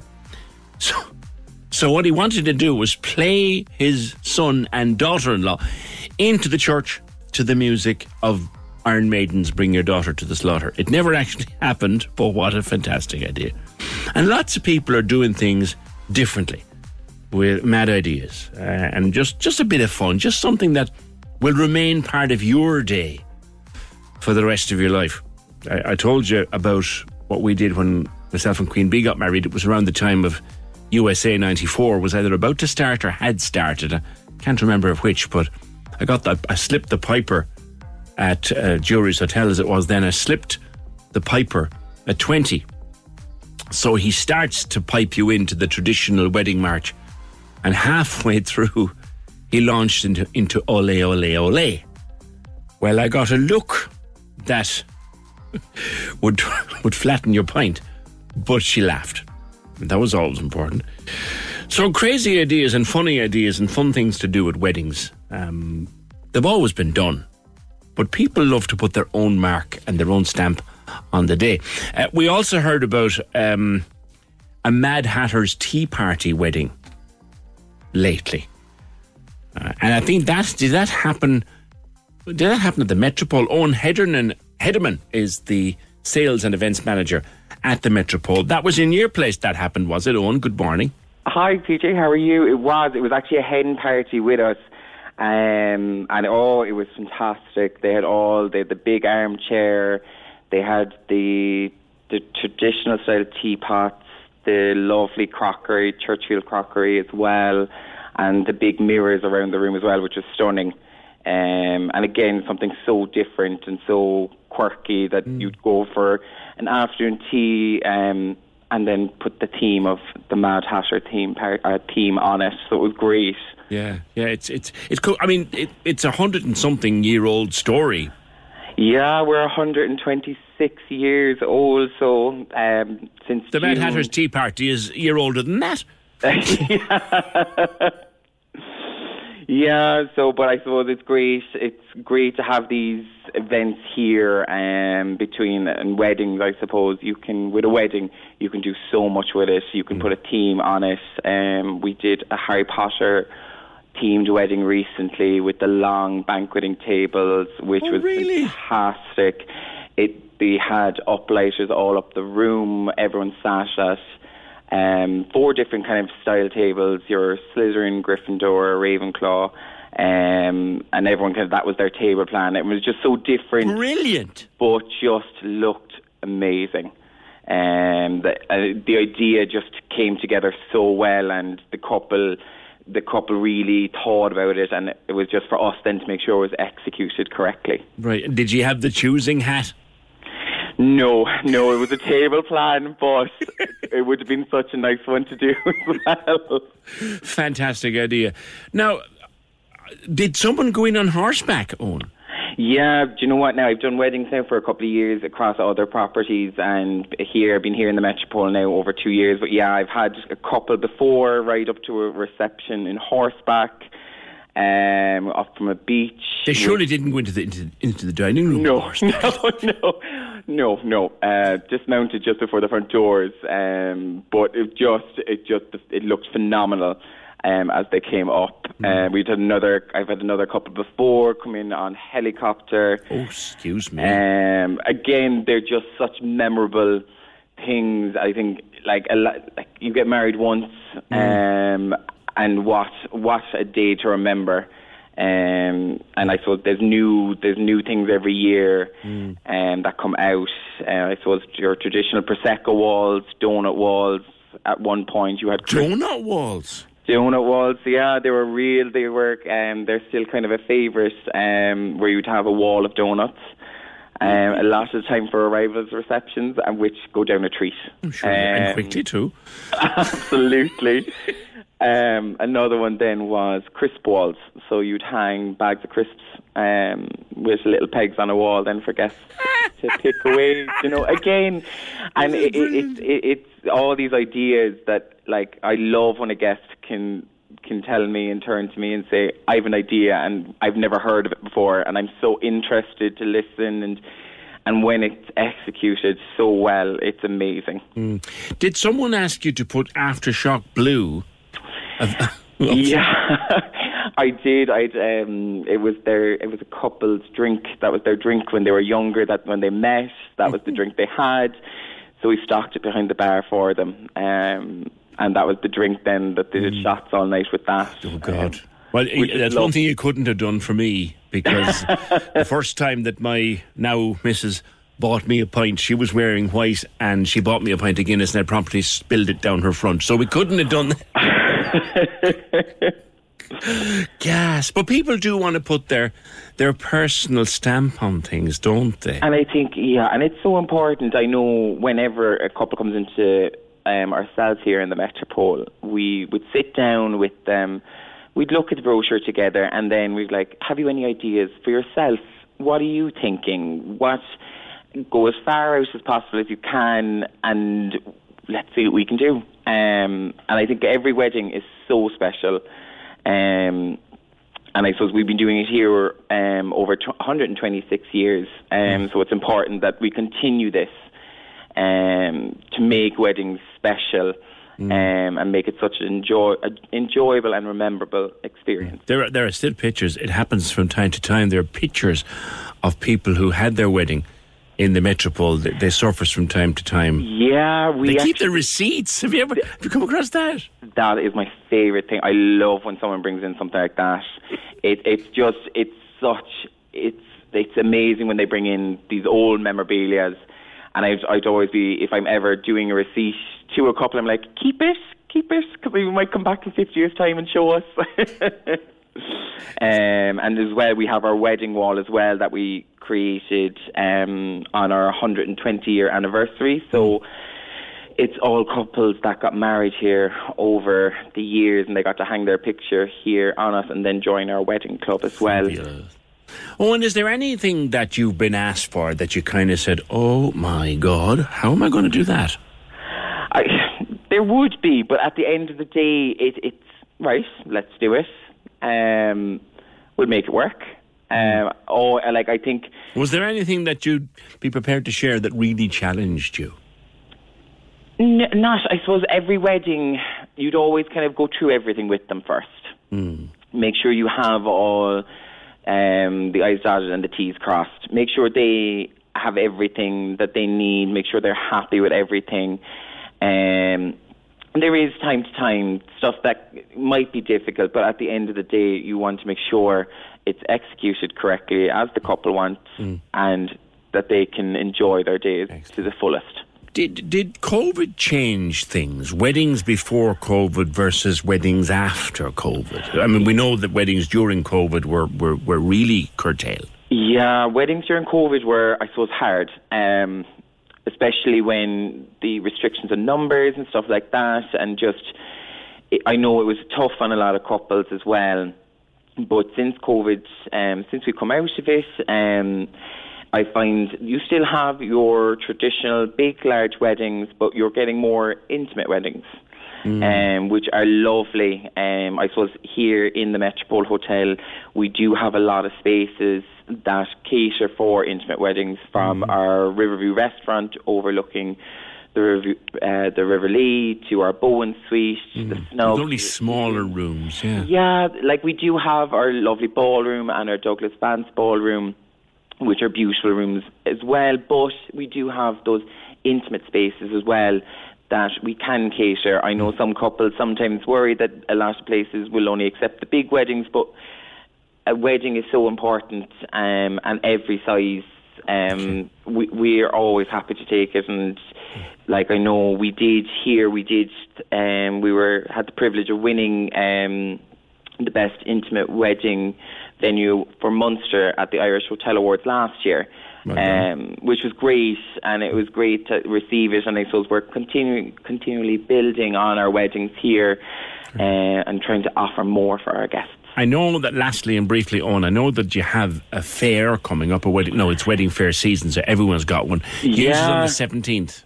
Yeah, on the 17th of September from 12 noon until 4, and couples get to come in, and we'll have canopies and Prosecco for all of them to enjoy, and they get to just see the different spaces set up. I'll be here on the day to answer just questions. Again, we're always here to support everyone with as many questions as they have. All right. Well, people can go for that. And look, it's wedding fair season over the next while, and I remember doing it myself. We'll be 30 years married next June, so I remember doing it half a lifetime ago. Owen Edelman at the Metropole, thank you. A Harry Potter wedding, love that idea. 0818 96 96 96. Although, and look, I'd be divorced before we were even up the aisle, so I would never even raise the idea. I love to do a Star Trek wedding.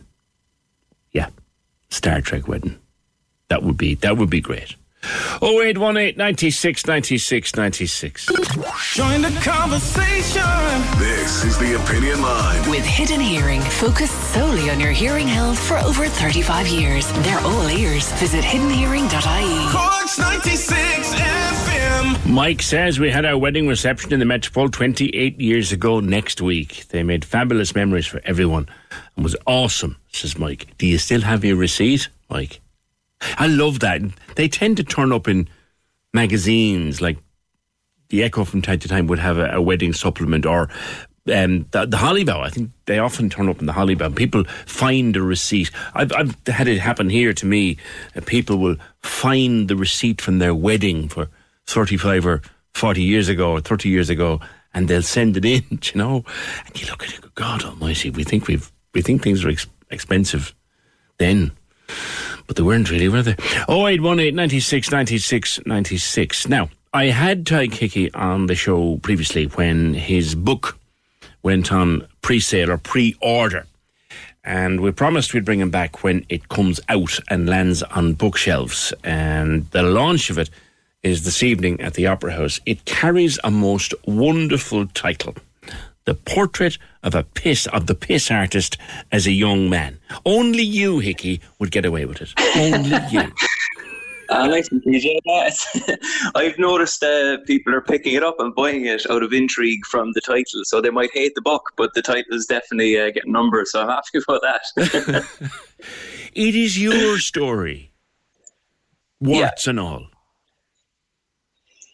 Exactly, yeah. It tracks growing up in Cork. It's a very Cork story, I suppose. I was talking to another journalist who said that Cork is a major character in it, which I think is true. And having anxiety, I suppose, I wouldn't have called it anxiety at the time. I would have called it an uncomfortableness or something, or I felt like my head was going to explode. Actually, was the way I put it when I was a kid, when I was talking to my sister about it. And then finding drink, I suppose, in my teenage years, and it just taking all that anxiety away. And I felt like I was kind of a superhero when I had a drink. So that was all great until it stopped working. And I suppose that's what the book is about. It's about when the anaesthetic stops working, and then you have to come to terms with the person that started drinking in the first place and the reasons why. So there's lots of drinking escapades along the way. It is funny, it's not all sad. I will tell people that, but hopefully it's uplifting as well. There's a bit of redemption in it. Your darkest moments are revealed here. You don't pull back on how bad it got, but no. But Tadhg, this is the thing, you're still making us laugh while you're at rock bottom. And we're still laughing. Was that intentional? Thank you. Yeah, it was intentional actually, because I feel like, I felt like I had something to say, so I was saying to you the last time that Deirdre from Bonnie A Books heard me doing an interview, and she said, you know what, that's not really talked about a lot in Ireland, the fact that there is a kind of a mental illness aspect to alcoholism, that it's not just some selfish lad who wakes up one day and drinks a load of cans and goes to the pub and doesn't come back to see his family because he's just selfish. That there is a mental illness. Now, this is not to take the responsibility away from sorting out your problems, but there's a bigger picture there, like that mental illness is part of it. So she thought, and I thought, that I might be able to write something on that, and that it wouldn't be preachy though, that it might be funny as well, that there'd be funny stories in there. And I think this alcoholic anyway has got like quite a funny head. Like sometimes it's a difficult head to have, and you get up into hassle and difficulties, but there's a lot of funny stuff happens too. So I think you reach people better when you're not preaching at them. So the idea of writing something that was funny, but it was also revealing about the mental health aspect of alcoholism, I thought, well, do you know what, I'll take that on so it might help someone. Talking to people who have developed a problem with drink over the years, Tig, what you find is a lot of them, like you, they had something going on, anxiety-wise, mental health-wise, emotional well-being-wise, and they began to self-medicate. And of course, when you begin to do that, the self-medication works, and works until it doesn't. That's your story, isn't it?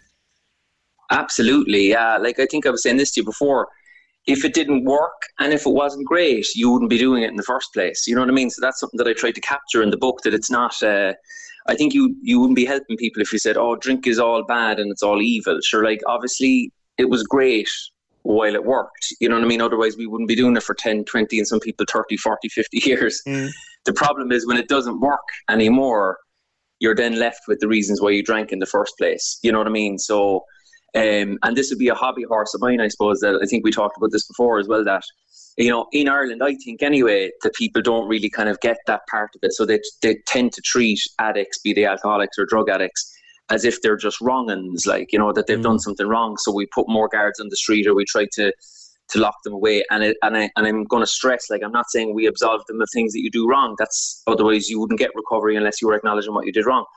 But these people, as you say, like, they're hurting, like, they have trauma and they're carrying stuff, and that needs to be part of the thing if we're to try and understand them, I think.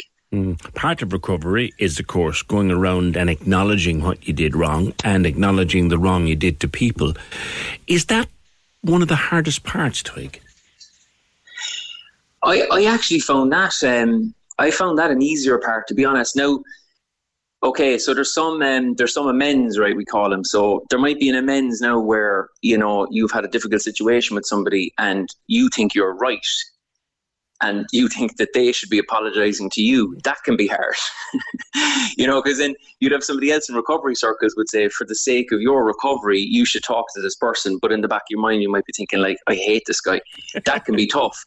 But some of the ones with family are the opposite of tough, because the healing is unbelievable. Like there's one I detail in the book where I actually have an opportunity to go and talk to my daughter, which is probably a lot to leave on her shoulders at that age. So I was very careful about how I put it, but I just put it generally, that, maybe I wasn't the best dad I could have been when I was drinking. I'm sorry about that. And if there's anything I can do, I'd like to help make it up to you. And the reaction from her, and I suppose it's in the book if people want to read it,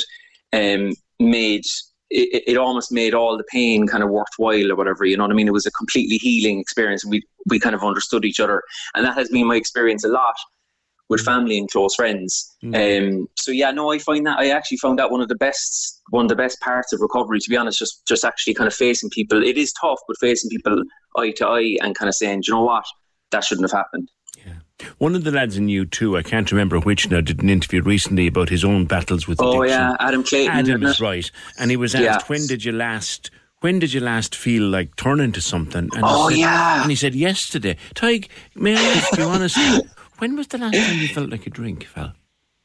I don't agree with that. And I say I don't agree, as in that's not my experience. But I know what he's talking about. The last day that I had to deal with alcoholism was today, like, or yesterday, So there's parts of it, like, as I'm saying, the anxiety and the self-doubt and the kind of, the old ideas of acting out and blaming other people. You have to deal with that on a daily basis. But for me, I found a higher power, you know, and it's not a religious thing. Like it's just a power greater than myself. Really, was a big part of it for me. And I feel like my desire to drink, or the temptation or the compulsion, has just been taken away from me. I genuinely haven't had. No, the first year was torture. The first year I actually kind of spent in my bedroom in my mother's house, really, because I was too scared to go out. I just didn't trust myself. But I'm over 8 years around now, and it's been a long time since I felt genuinely tempted to drink, I suppose. And I think the reason for that is higher power, certainly, but also I've done the work on myself now that I, you know, and up to today, like that's a process. Yeah. But I've done the work that I don't feel the anxiety anymore. I don't think as much. So the social anxiety was a big reason of why I'd be like, I just need to get drunk here because I can't handle being around people. So maybe I am fortunate. I am blessed. I just don't feel that temptation anymore. Thank God. That's fantastic. Good luck with the book.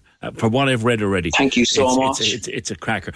People are saying here it's the best name for a book they've heard in a very long time. Nice one. Come here. Are you free tonight? If you're free tonight, obviously you're cordially invited, and I'll see you at the gig as well on the 28th. Hopefully, I'm in the Opera House on the 28th. If people want to come to see me for a stand-up show. I was just about to ask you about that gig. That's going well. Yes, that's going well. That's a new show, is it? Yeah, it's a stand-up show, and it's a stand-up comedy, but there's partly music as well. There's 4 original songs. It's all kind of political satire, and people will know my stuff from Twitter. It'll be all that kind of stuff. And we're doing Cork on the 28th.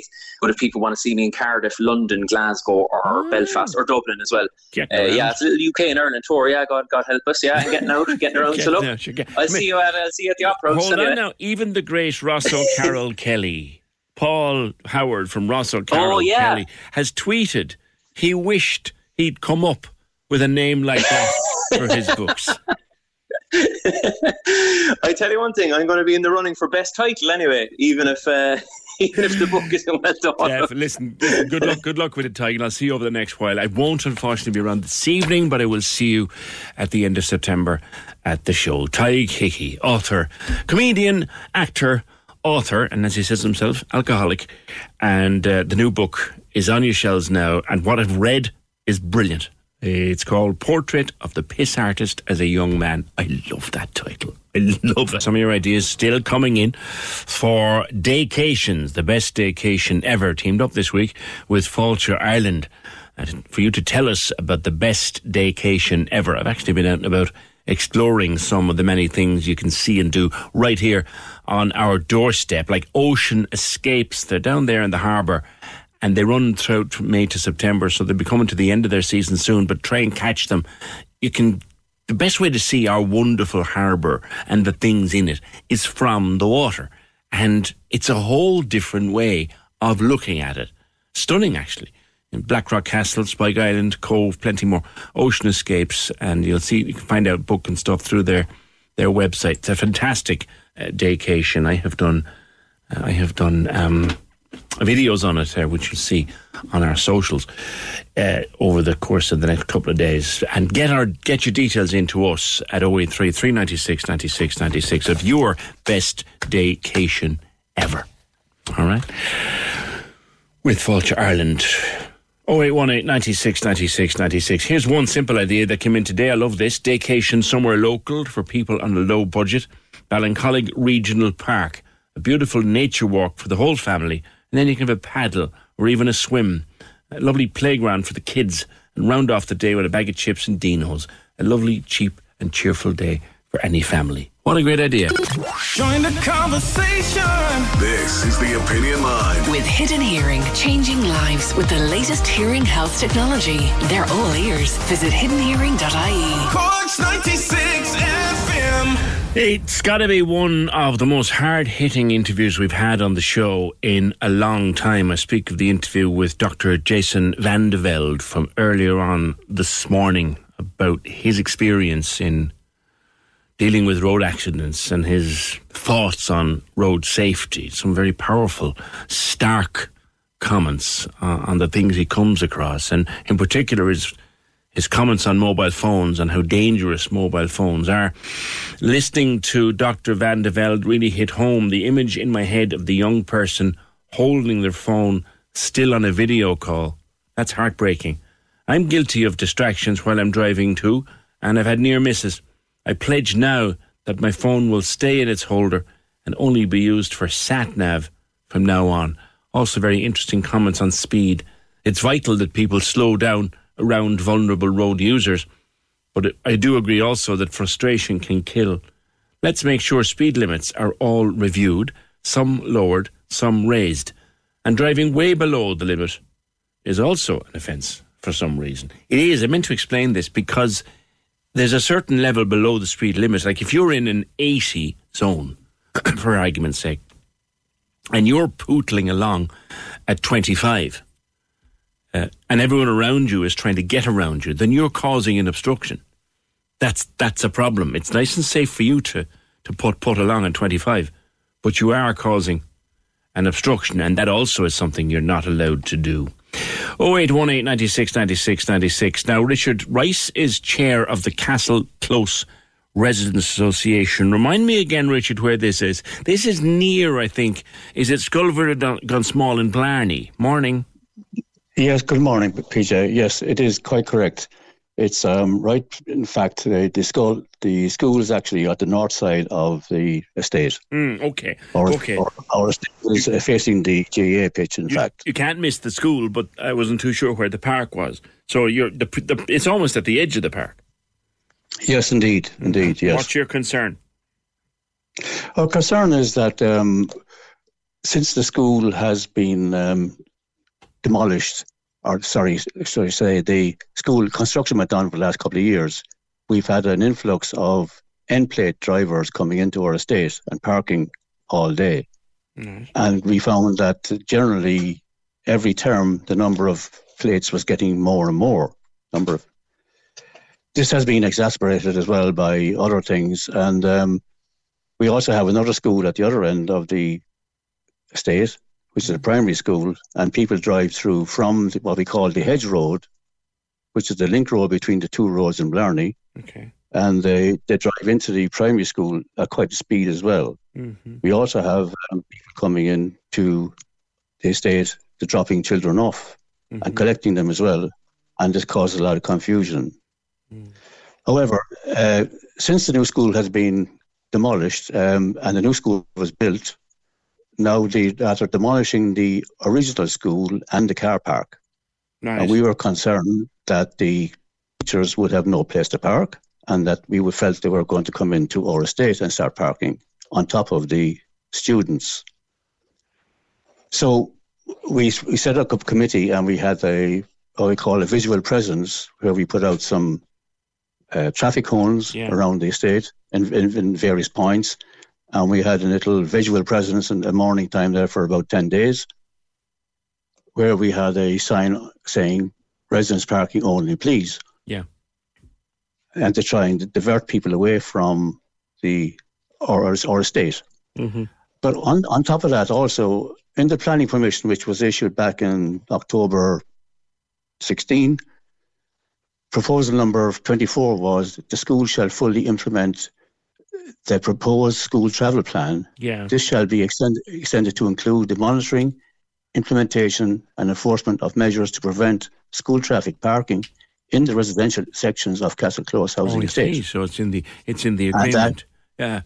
Yes, and it's in the interest of road safety. Yeah, okay. As you were just talking about safety. Am I right in thinking that, am I picking up correctly from what you're saying, that the new Sculver-Gunsmall, for want of a better expression, doesn't have parking?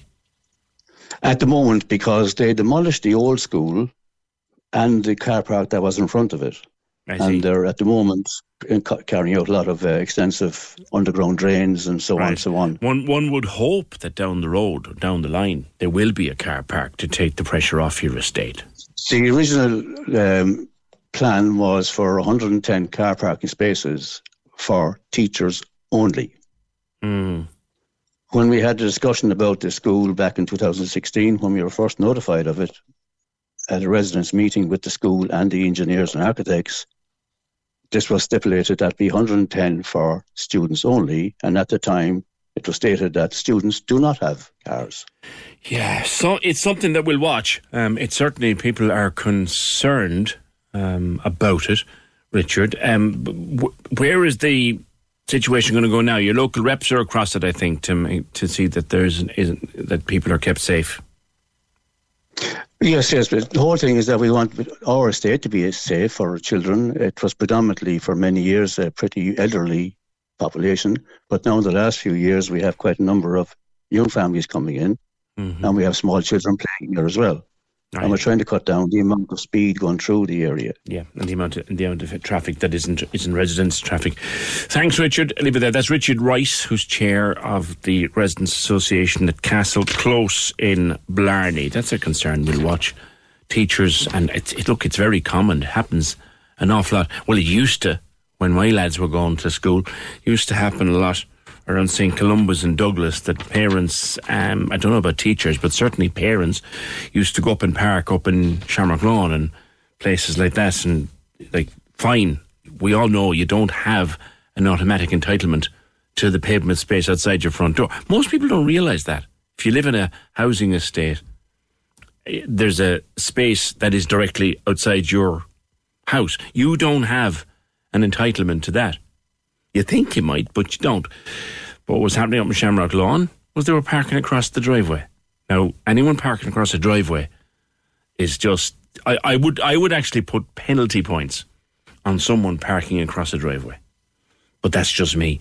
0818 96 96 96. We have some more stuff on road safety. An 80 speed limit for the first 2 years of new driving, says Trish.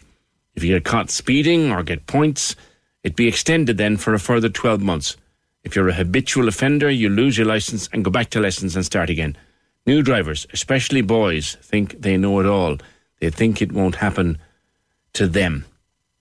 I remember when Gay Byrne was the face of the National Road Safety Authority, he used to say, young boys, he said, think that they're indestructible. And that only stops when they realise that they're not, which I thought were very wise words. My son would kill me. I've impressed upon him all his life. The speed limit isn't a target. I read that one. Lots of people talking about the number of cars with people using their mobile phones inside in them. Then this call came in. I'll go to Jolene in just a second. I need to read this one. My son was being collected by a friend, but he ended up being in a car he shouldn't have been in, that we didn't know about. The guy who was driving was boasting that he could drive like a rally driver. It came into a bad bend. He didn't steer out of it. The car crashed. Thankfully, they all got away with minor injuries. The guards didn't breathalyze or drug test the driver. The driver then rang a friend and asked about car insurance at the scene. He was more worried about that than the condition of his passengers. Since then, he's written off several cars. And I have to say, the guards haven't done anything about it. The lad is still taking passengers and still driving in a way you'd definitely class as high risk. I worry that he'll kill someone. My son isn't allowed to go into cars for lifts anymore. It's the only way I can deal with this. Thank you. 0818 96 96 96. Now, this Jolene Cronin sounds like meet and eat, speed dating with food. Morning. How are you? How's it going? Great altogether. This actually sounds like a fun idea. Meet and eat and stuff. So go on, it's called Blind Taste. Blind Taste. This is an event that's happening tomorrow night. Mm-hmm. It's part of the Feast, which is the East Cork Food Festival, and it is like literally feasting on love, indulging at love at first bite, and all things crazy to do with speed dating, but with a twist. There's blindfolds involved. That was the bit that drew my attention. Exactly. I'm glad it did. So what's going to happen here is one of the people is going to be blindfolded and the other person is going to feed them a food that represents their personality. So it's certainly going to be speed dating with a twist, and everybody is going to get to meet everybody else. So you pick a food that matches your vibe and you feed it to your date, and boom, you're off. Yeah, boom. Am I selling it? Well, here's the thing, right? I mean, like, thankfully I'm out of the dating game a long time now, but that would mean me giving a poor blindfolded person a big spoonful of Indian curry loaded with chilies. Yeah, that'd be pretty spicy, like, wouldn't it? Can you imagine that? You're blindfolded, you take this into, and your nose is running, and your eyes are streaming. Well, would you even want to talk to me, let alone date me? But see, this is the thing. This is the mystery of dating. Like, I mean, it's all a bit spicy and hot, and who knows what's going to happen. You got to embrace that, PJ. That's the crack. And will the food be there provided? Will people be able to choose? Yeah. So I'm actually going to go shopping now tomorrow, and I'm going to find lots of different things. So I'm thinking, like, definitely I need to get something kind of hot and chilly and spicy. You're onto something. So I'm thinking maybe something like maybe some chili chocolate or wasabi peas. You know, they're kind of nice and intense, like. And maybe I might get something maybe a little bit cooler, like some ice cream or cucumber pickle. That could be a good one as well. So yeah, that's kind of what I'm up to, but I don't want to get too much of This could get very mischievous. Well, that's the whole point. This is pure crack. This is definitely to be taken with a pinch of salt, or literally, pepper, as the case may be. or pepper. Like it's going to be a speed dating night that like nobody has ever seen before. Literally, boom. Like one of the things I love, and it's a thing that at Christmas time my family look at me going, "How is he doing that?" I love a piece of cheddar cheese. With a thick slice of jalapeno on top of it. Oh yeah, and wash it down with a mouthful of strong red wine. Now that. Delish. Yeah. Delish. Okay. The jalapeno pepper, people go, that's what you'd feed if you were on the picking from your table, is it? So a nice big square of cheddar cheese, preferably red cheddar, red mature cheddar, and a big thick slice of a jalapeno pepper on top of it, and pop it straight into the gob and bite down. Sounds good. I was thinking about like what I would probably pick myself. And I was thinking I would probably pick something like black pudding, because I think that it's pretty mysterious, like the hidden ingredients. You kind of don't know what's there, and I like that kind of shrouded in secrecy kind of thing. I'd be a white pudding myself, finding but the I see perfect where you're match, coming like. from. Yeah, exactly. I see where you're coming from. Now you've got a lot of other things there. Is Peach Vintage coming along? Yeah, so once a month this is all happening in Pucker Bulla, which is in Ballinrostic. Okay. And Peach Vintage Clothing, they do this amazing, fabulous clothes exchange once a month. So that's happening on the same night. Great. And the Spice Genie, he's going to be there with his amazing curries and food. So, like, the whole atmosphere is going to be great. But, like, this is just one of many, many events that are happening for the feast, which I mentioned earlier. So that's, like, taking place from Thursday all the way through to Sunday. And there's loads of stuff going on, like, all around Middleton and the area. So, do you want to hear about some of the things that are happening? Fire away. Floor is yours. All right. Like, let's go. Cool. Well, I'm kind of half a mermaid, so I'm really interested into kind of seaside things. And there's this really cool event happening on Sunday, which is when you go on a seaweed foraging tour with seaweed expert Francis Gallagher, and then you're going to infuse the taste of the seaweed and pair them together with food and do a cocktail masterclass. That sounds pretty kind of awesome. On Sunday there's going to be like a whole day in Middleton Town with lots of food. Joe McNamee is going to be hosting the Grub Circus, so there'll be like food demos and talks. And there's, let me see. It's not just in Middleton Town, as I said. There's also some other things happening. It's all over. It's all over. You were saying that places at Blind Tastes are in short supply. Yeah. Well, we are trying to find a couple of more divilment makers, so I will definitely let in a few more. And that's the whole reason why I'm here now, PJ, because there's some people out there who need to swipe right with food and join us. So we will take them.